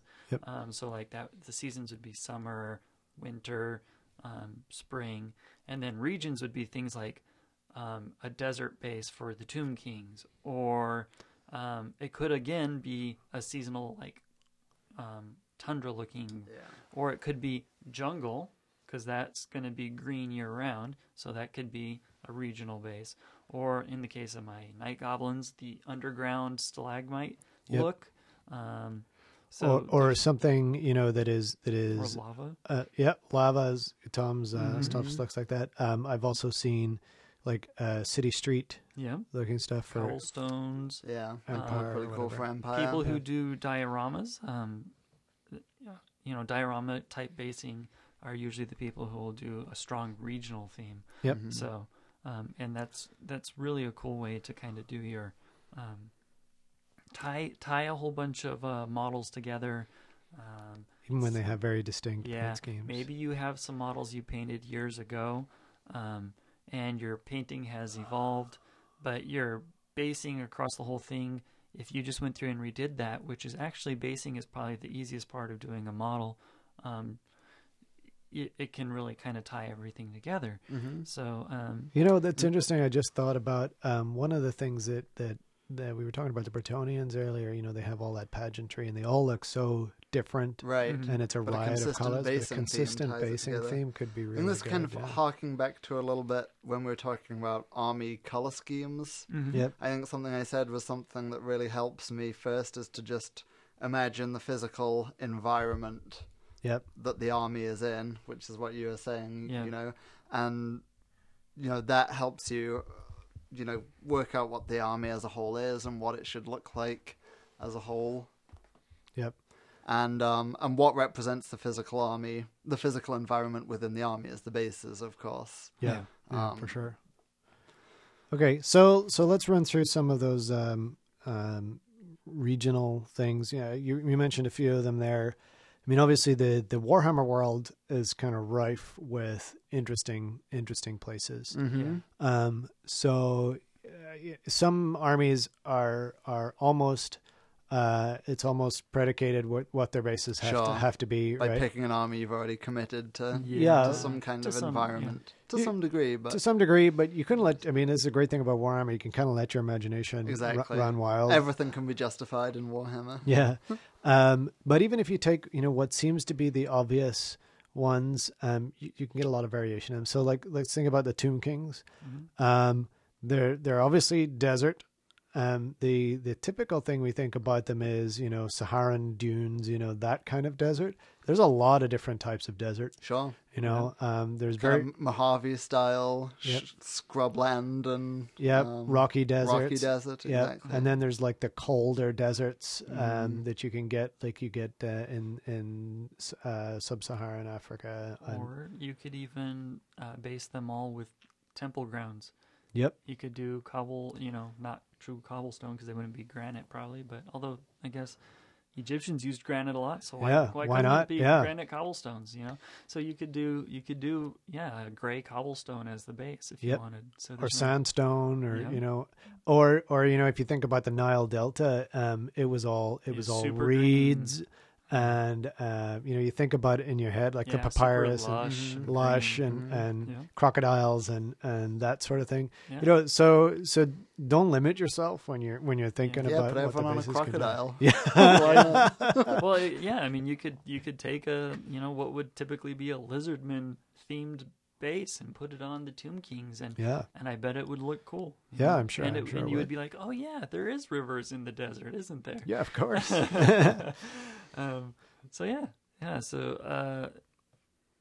what were we going to talk about? I was just saying that we were talking about if we're going into a bit of deep detail on some of these possible themes that you could have, right? Not to limit yourself. So that's desert. Wood elves obviously is something that I've put a bunch of thought into. You don't need to restrict yourself to it has to be leaves. Or it has to be brown and green, which is how I started, painting my armies all brown and green. I guess with them, the seasonal variations comes in, Yeah, and they actually built that into the fluff of the new Wood Elf book. They really made it so that you can play or justify playing with any seasonal painting. Because there's now certain regions that are perpetually stuck within one season. Which I thought was was really kind of cool that they did that, because that all of a sudden my winter theme elves makes a little more sense. Now they have a home. And Yeah. So, where they're from. So that's kind of cool. That they were able to do that. Yeah. And again, even there, there's no reason why they have to have a lot of foliage on the base or anything like that. Because there's like the whole there's a mountain region. Yep, And the so pine you crags. Could, so you could do a whole rocky base looking thing and say, oh, this is the pine crags area. With like so it's really part of like developing the fluff of your army, isn't it? Yeah. Yeah. Because you can also you could equally well say, this is like a traveling art, like a questing army kind of. It's going to be somewhere that you wouldn't expect this army to be, because like Bretonians would be a prime example. Yeah, or Bretonians ogres could have a desert themed army because they're questing to find some relic. or, absolutely. Or lizard men on a snow base. I've seen that. And anybody who's like, kind of pillagers, like warriors of chaos or beastmen, they're going to go anywhere they want to do some pillaging. So, yeah, that's a very good point. Very good point. Yeah. So think through what you want to have. So that there's obviously, that's your imagination. I like to think that anyone who plays Warhammer does not have much of a limit on their imagination. So, go for your life when you're trying to figure that stuff out. Now, the next part that we're kind of going to go in and talk about is maybe what might actually rein in your imagination a little bit into a real physical thing. Yeah, exactly. So, I hope what we'll discover is that it's not as difficult as people might think it is. So, no, I still maintain that basing at any level is still going to be the easiest thing to do.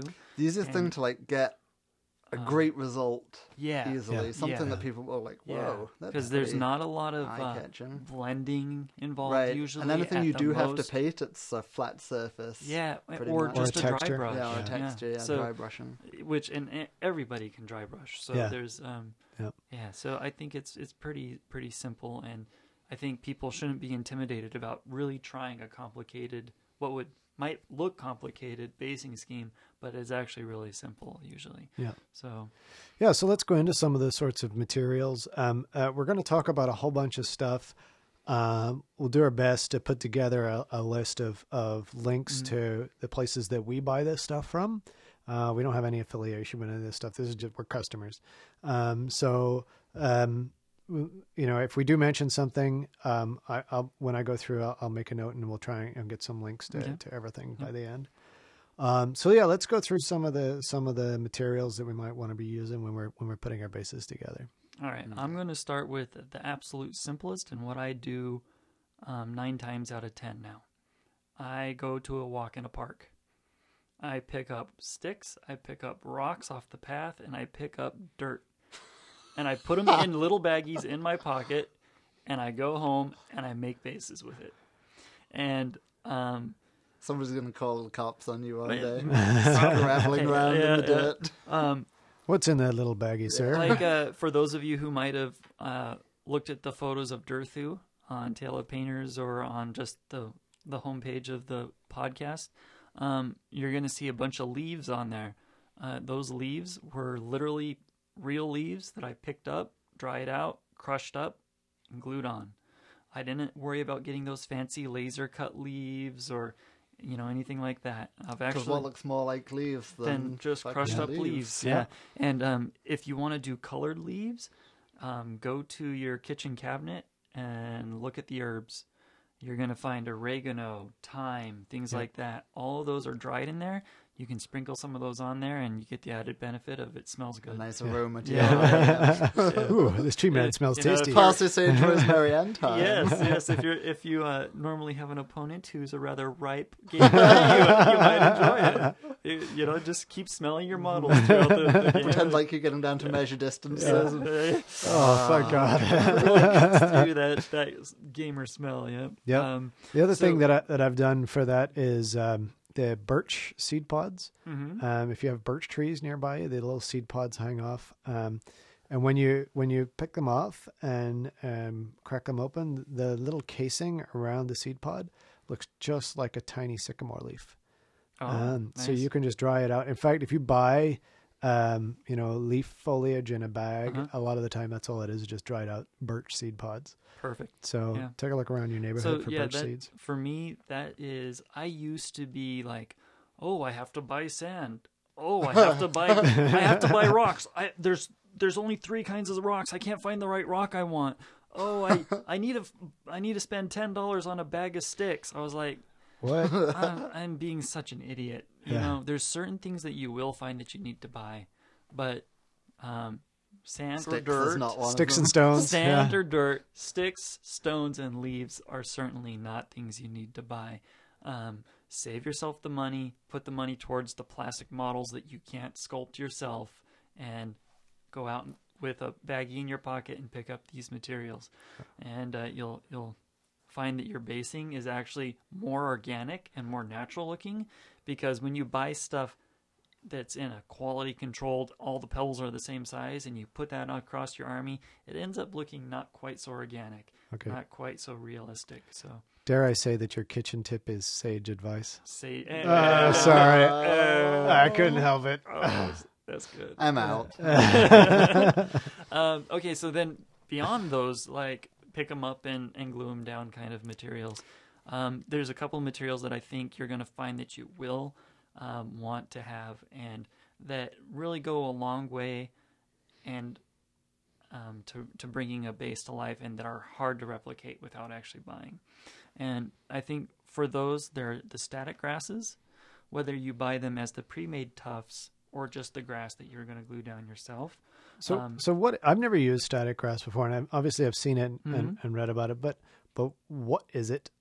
So it is usually fibers of polyester, which react to a static charge. That's Okay. where it gets the name static grass. Okay. And if you're using static grass the way it's intended to be used, you're going to put down some glue that is usually water-based, and you're going to use something that's called a static grass gun. I think that's what they're usually called.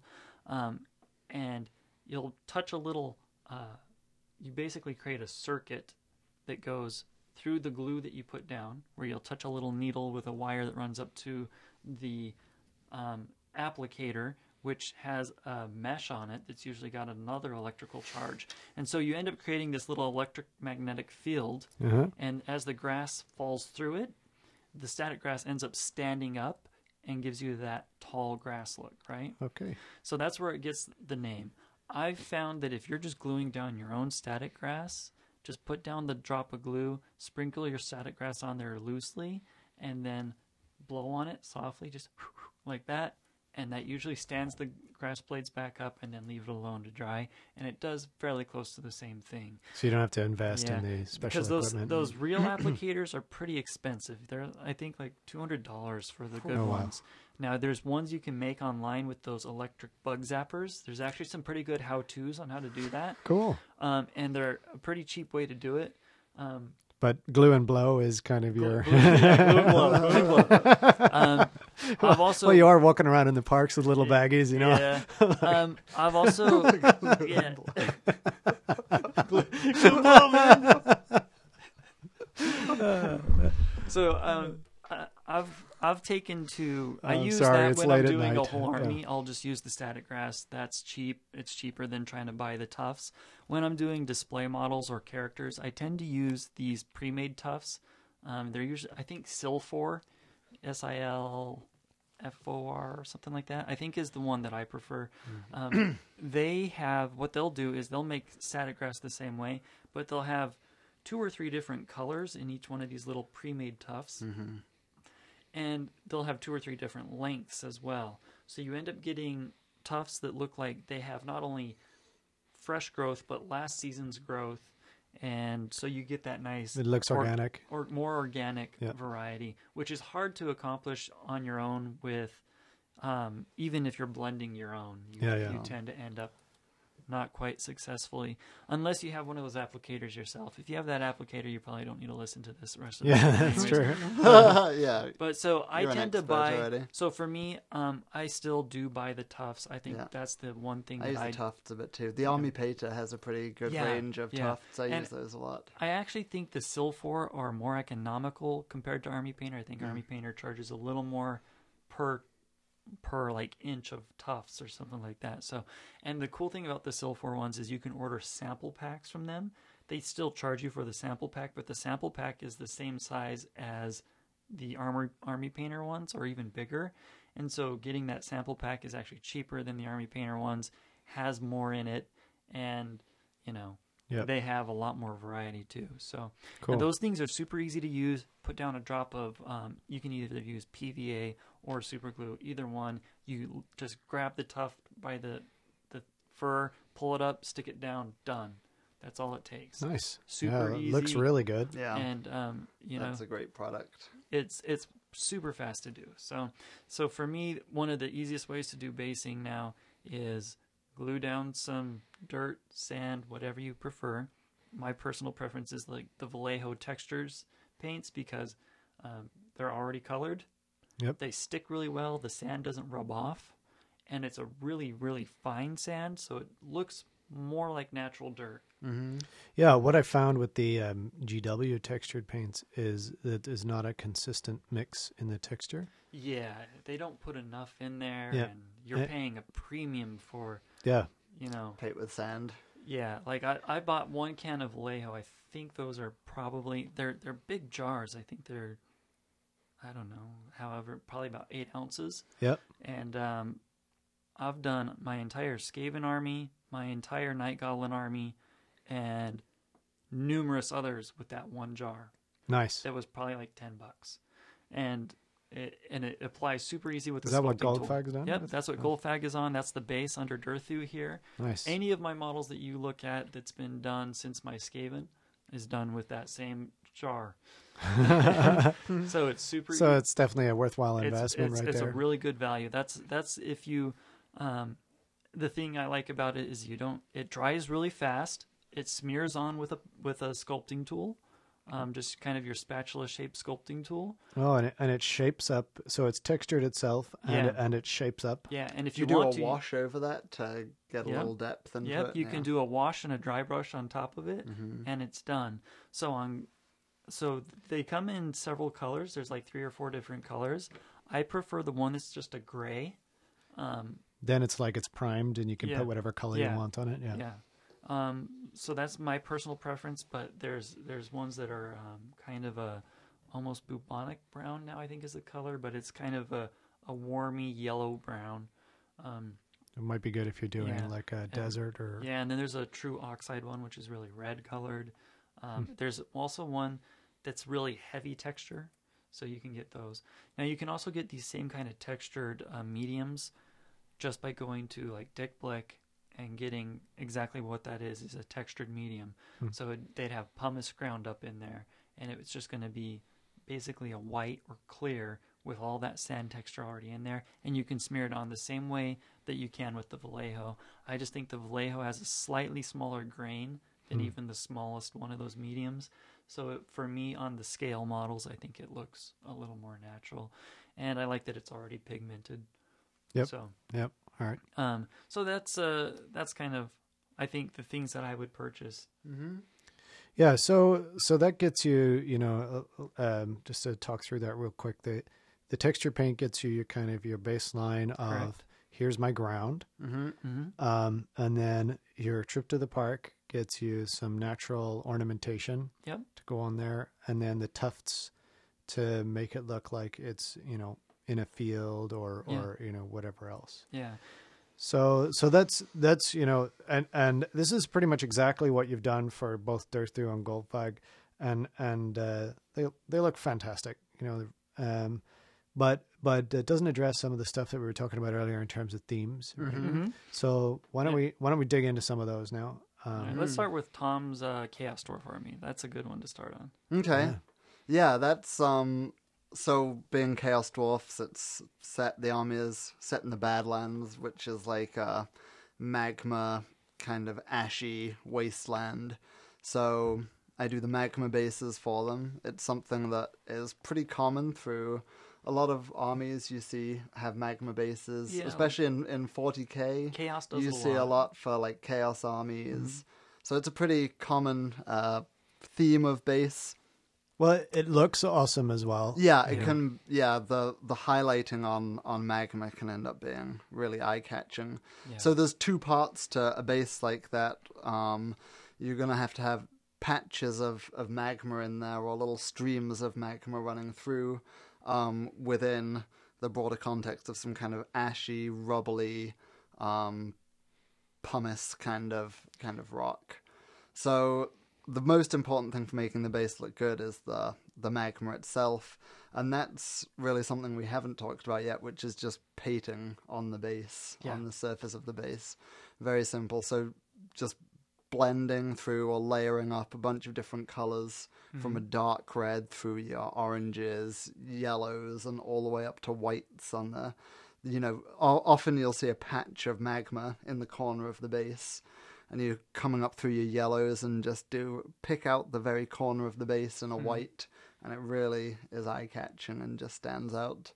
And then for me, the materials for doing the rest of the base outside of the magma is, I guess I'm actually one of these schmucks who buys gravel or sand. I got a couple of big containers I have 2 different sizes of the gravel from Woodland Scenics. Yeah, that's what I'm still working through those too. And you get a really big container for like $10. Yeah. So I have 2 different sizes. I just mix them up in a little pot. So because, like you were saying, each one of the size classes is pretty homogeneous. Yeah. And it's not going to look like there's, it's not going to look natural to just have this. So I mix up a couple of different sizes, sprinkle them on, and then it's just a paint and dry brush of that gravel. The gravel is kind of a dark grey. I just paint it over black real quick and then dry brush a couple of grey highlights. So I think I've seen that on your infantry. Yeah. But then like when you look at your Kadai and the bigger models, you've gone a step further. Right. So that for the bigger models, like my War Machines, my Kadai Destroyer, I want to make them look more like in a magma field with kind of fragmented rocks that are almost like sinking into the magma, I guess. So for that, I use cork, which is a basing material that's used for a lot of different style of bases, I guess, and we should go into it a little more. It's a really great basing material. So where did you get that? I use cork coasters, which is something you can pick up in home stores. Yeah. Craft stores often carry them, and recently I've just been buying them off Amazon. There's one particular brand I really like. Just cork coasters, they just break really easily in your hand, and along the break they develop a kind of nice jagged texture that looks like just like a bit natural of basalt, kind of a very vesicular rock. I'm a geologist, so that's what. Yeah, we could tell. I was a geologist. So a rock that. I'm sorry. Did you say testicular rock? Vesicular. A rock that cools with a lot of gas. Even more painful. Okay. The gas will form these pockets in the rock called vesicles. Okay. Which is what basalt is. Whoa. So then you break up. It still makes me want to cross my legs. What was it? Talking about you were talking about cracking the corkboard. So you just crack the corkboards up into kind of rough sections that'll look like a little chunk of rock. And so along the sides where you break it, you already have this nice texture. And then on top, I just use like a nail or something, even like my thumbnail sometimes, or just like a little pin or something to just scratch up the cork so you develop that nice like rough surface, vesicular texture all over it. And then again, they look great after just a black base coat and 2 highlights, 2 dry brush highlights of different grays.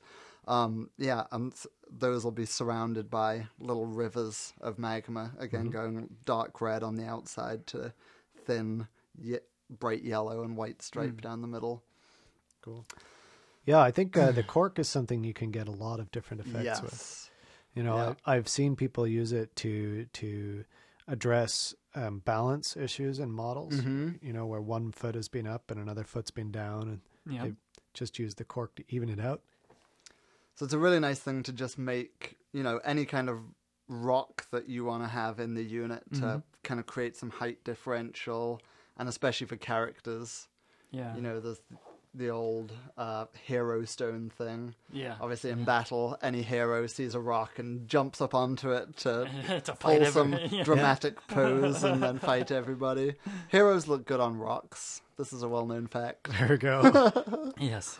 So yeah, I agree. bit of cork on the base. The nice thing about cork as well, obviously, it has that lovely flat top if you're just Yeah. breaking up a cork coaster, so you can set your model up on it really nice and just scratch it up around the Yeah. model once it's stuck up on there. It's also very light. Exactly. Yeah. It's good too. Mm-hmm. Okay, so So that was magma bases. yeah, The winter / tundra base is another very common one Yeah. that you see somewhere. So creating the kind of snow and ice effects. Yeah, so for me, what I ended up doing, because I played with some of the snow flocks, and it just didn't look like snow to me, because snow never really looks that just- fluffy. Mm-hmm. only in Canada. Fresh Yeah. powder snow. Only looks pretty when fluffy. it's actually falling, you know. Yeah. Yeah. And So I thought I knew stuff about snow until I lived in Saskatchewan, man. and I don't know how you survived. yeah, I mean, I remember one day coming out and there were snow crystals, ice crystals on my car that literally looked like something you would see in a Disney movie. You know, they were big They like just grew leaves, perfectly. and when you picked them up, they were. I expected them to tinkle, honestly, in my hand when I picked them up. So yeah, you can get a lot of amazing stuff with snow, but the stuff that we think of as snow, does not. Yeah. It's flat, and it's when you see It's snow here, melted and it's down. usually melting a little bit. Yeah. So anyway, I'm guessing that's what you're talking about. Yeah, and I mean, if it was so cold that you're getting ice crystals forming on stuff and it's fluffy like that, Yeah. you're probably not going to be going to war, right? Good point. You're gonna end up with the whole invading the Russian front in the winter scenario. That's right. So what I'm talking about is maybe that fresh, maybe it just fell a little bit, but you're still marching through it and you're making it muddy. Yep. But there's still a few patches of it. So that's what I always envisioned when I did my snow bases. So I played with the flocks. I felt like they were too fluffy. They didn't look good. What I finally ended up doing was taking Elmer's glue, which is just PVA, Yep. and I would squeeze it out onto the base into a big blob, just like you would like if you're about to put static grass on it. Yep. Let that dry. Do that 2 more times until you get a nice mound of just white PVA, and I'd do that over like a couple nights. And then I would just paint it white. Nice. And it just makes because as it dries, it kind of shrinks and conforms to the rocks or gravel that you have underneath it. So you're getting a bit of texture. Yeah, and so it it'll kinda- actually kind of follow whatever you have underneath it. So if you squeeze it over some rocks or over a tree, and then all you have to do is paint it white once it's done. And then the other problem with those kinds of flocks is they just have a nasty habit of putting them in your army transport 3 times and they're all gone. Yeah.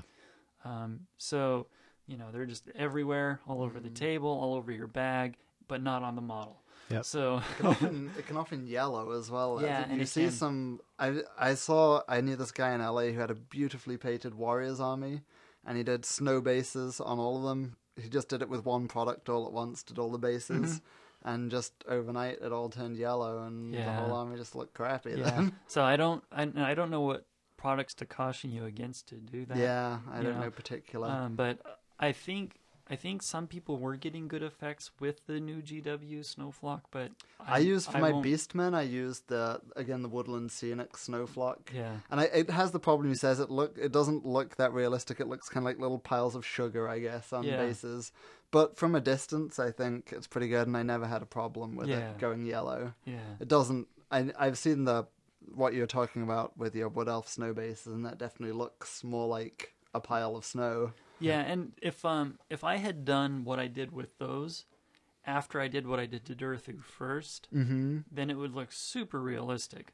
But Yeah. at the time, I was still my mind was still in the, I have to use sand as a base. I have to use certain size sand because that's what I have to buy, and then I have to It has to Yeah. to say Citadel on it. Free your mind, man. free your mind, man. Break free from the The system. Don't let the bastards grind you down. So, because so now that if I was to redo those same things, I would probably do the exact same thing. I would base it up to the point that I have Durthu, and then I would squeeze big blobs of glue on that, and then paint that white, and it would probably look really realistic. Like the snow was just starting to melt away, and there was all this leaf litter and stuff underneath it, or it had just fallen a little bit, and it was melting away in the fall. So either way.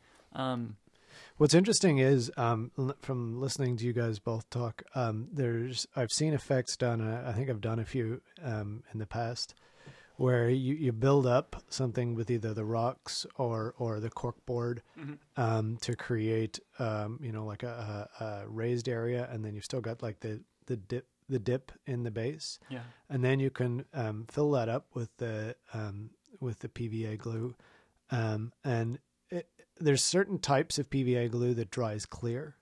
And so as long as you've got one of those types, it can create like a nice wet look. Elmer's will do that. If you apply it thin enough, it won't cloud up. If you get it more than about maybe a 1/16 of an inch thick, then it might be cloudy. So and you also have to make sure your brush is really clean. Or else it will pull the pigment out. That's true. But that can look really good if you want like to have some sort of effect where you're like marching through riverlands, or where you're coming from where it's always wet, or like in a jungle, in a rainforest type scenario. The dried glue, when it's thin with that wet look, you can put it on leaves. You get those little plastic plants that actually look pretty darn good for jungle plants. A little bit of those drops on there, and now it's a rainforest as opposed to, just a regular jungle. So actually that segues nicely, and I think into the last part of what I wanted to talk about for the bases, which is, we've talked about a whole bunch of different ways you can get stuff on there. We didn't really go into a whole lot of depth about the sort of ornamentation you can put on the bases. We've talked about broad themes, but now, you see them. Sometimes you see little mushrooms and little special effects on there. One that stands out for me, Ricky, from your Night Goblin army is the stalactites or stalagmites that you've got. Tights hang, yeah. They cling tight to the ceiling. That's what I always remembered. I think there's a bunch of possible ways you can go about doing these things. I'm going to start with one, which actually involves one of my favorite substances to work with, which is Sculpey. I love Sculpey. That's what I used to do all of the Night Goblin stalagmites. Oh yeah, that's right. I remember you mentioning that before. So Sculpey, very easy to work with clay that you bake in the oven. Your own oven. Oh yeah, super cheap, and you get so much of it for what you spend on it. But one of the things that you can do, and this involves a purchase, is there's quite a few out there now. You can get basing molds, and so these are basically heavy duty rubber molds, and you just press some Sculpey into them, and it molds into a certain shape, a bit like how you used to stamp with your Play-Doh when you were a kid. The molds often have a theme, so you spend like $10 or $15 on the mold, and it's got a theme of maybe it's easier to imagine a theme from a science fiction, but it's like a theme of a factory floor, right? And so it's got all the sorts of things you might expect to find on a factory floor, right? And there are fantasy ones as well as village ones and what have you, and they might have a little bit of a broken wheel on there, like a cartwheel or something like that. And you can just easily mold those sorts of things with a bit of Sculpey, bake it, cut it out, and stick it on your base.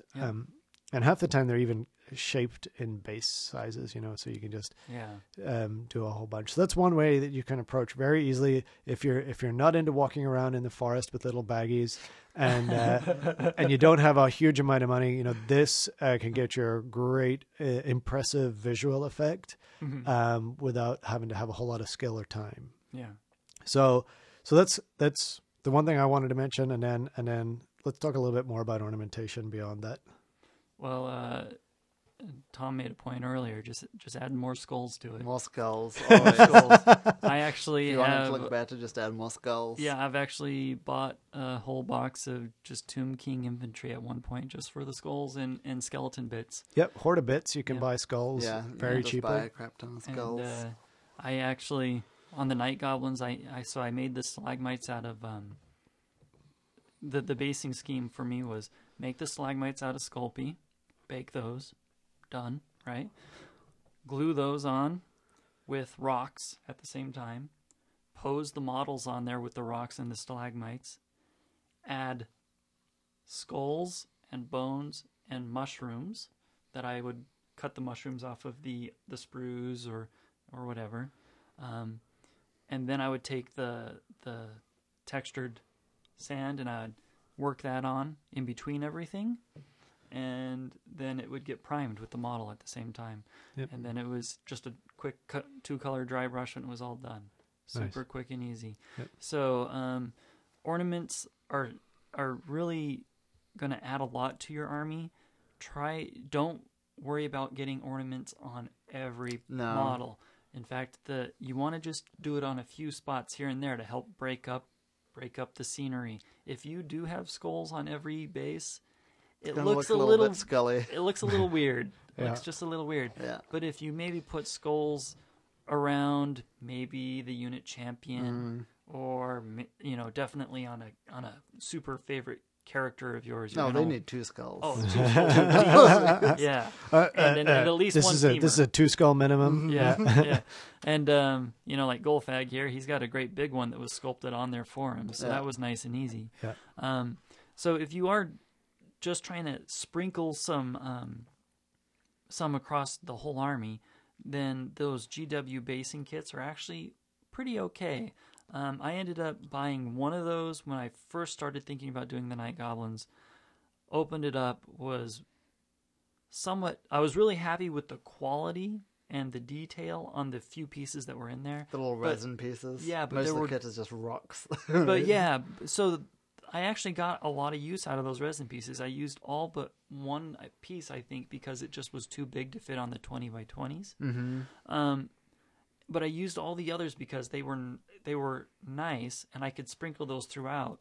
And they have some nice little resin bits in the Citadel Basin kit. There's some that have like a shield kind of poking out the ground, just stuff that's kind of been buried in the ground a little bit. And it just saved me the trouble of trying to go through and do all that myself. Mm-hmm. But honestly, the cheapest, easiest way to do it. You couldn't use that on a whole army. No, you could not. You could not. So I just use that to sprinkle out. But the easiest thing to do is just open up your bits box and grab some stuff that you if your army has one particular nemesis, let's say, then a bit of paraphernalia from that army. Yeah, if around. There's some buddies that you always end up playing and you're just now getting to finishing up your army, ask them for a few bits so you can cut them up and put them on the bases, and it makes it look like you guys have been fighting so many battles. And that's another thing. That's like going for a walk in the park, trade bits, trade bits, and you both get do a trophy swap after a game. Loser has to give some kind of trophy to the winner that they can add to their base. Yep. Oh, yeah, one of the coolest, slight aside here that I ever saw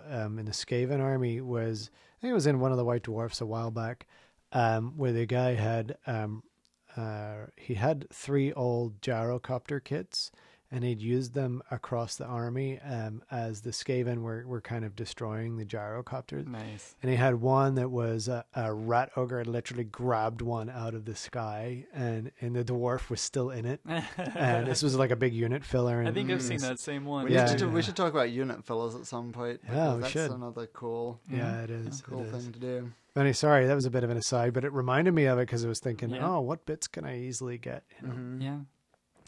So your Raid Your Bits box, you can use some Sculpey. Yeah. I think also it's amazing, like the amount of kids' toys and stuff that come with something that's easily turned into a base feature. Yeah.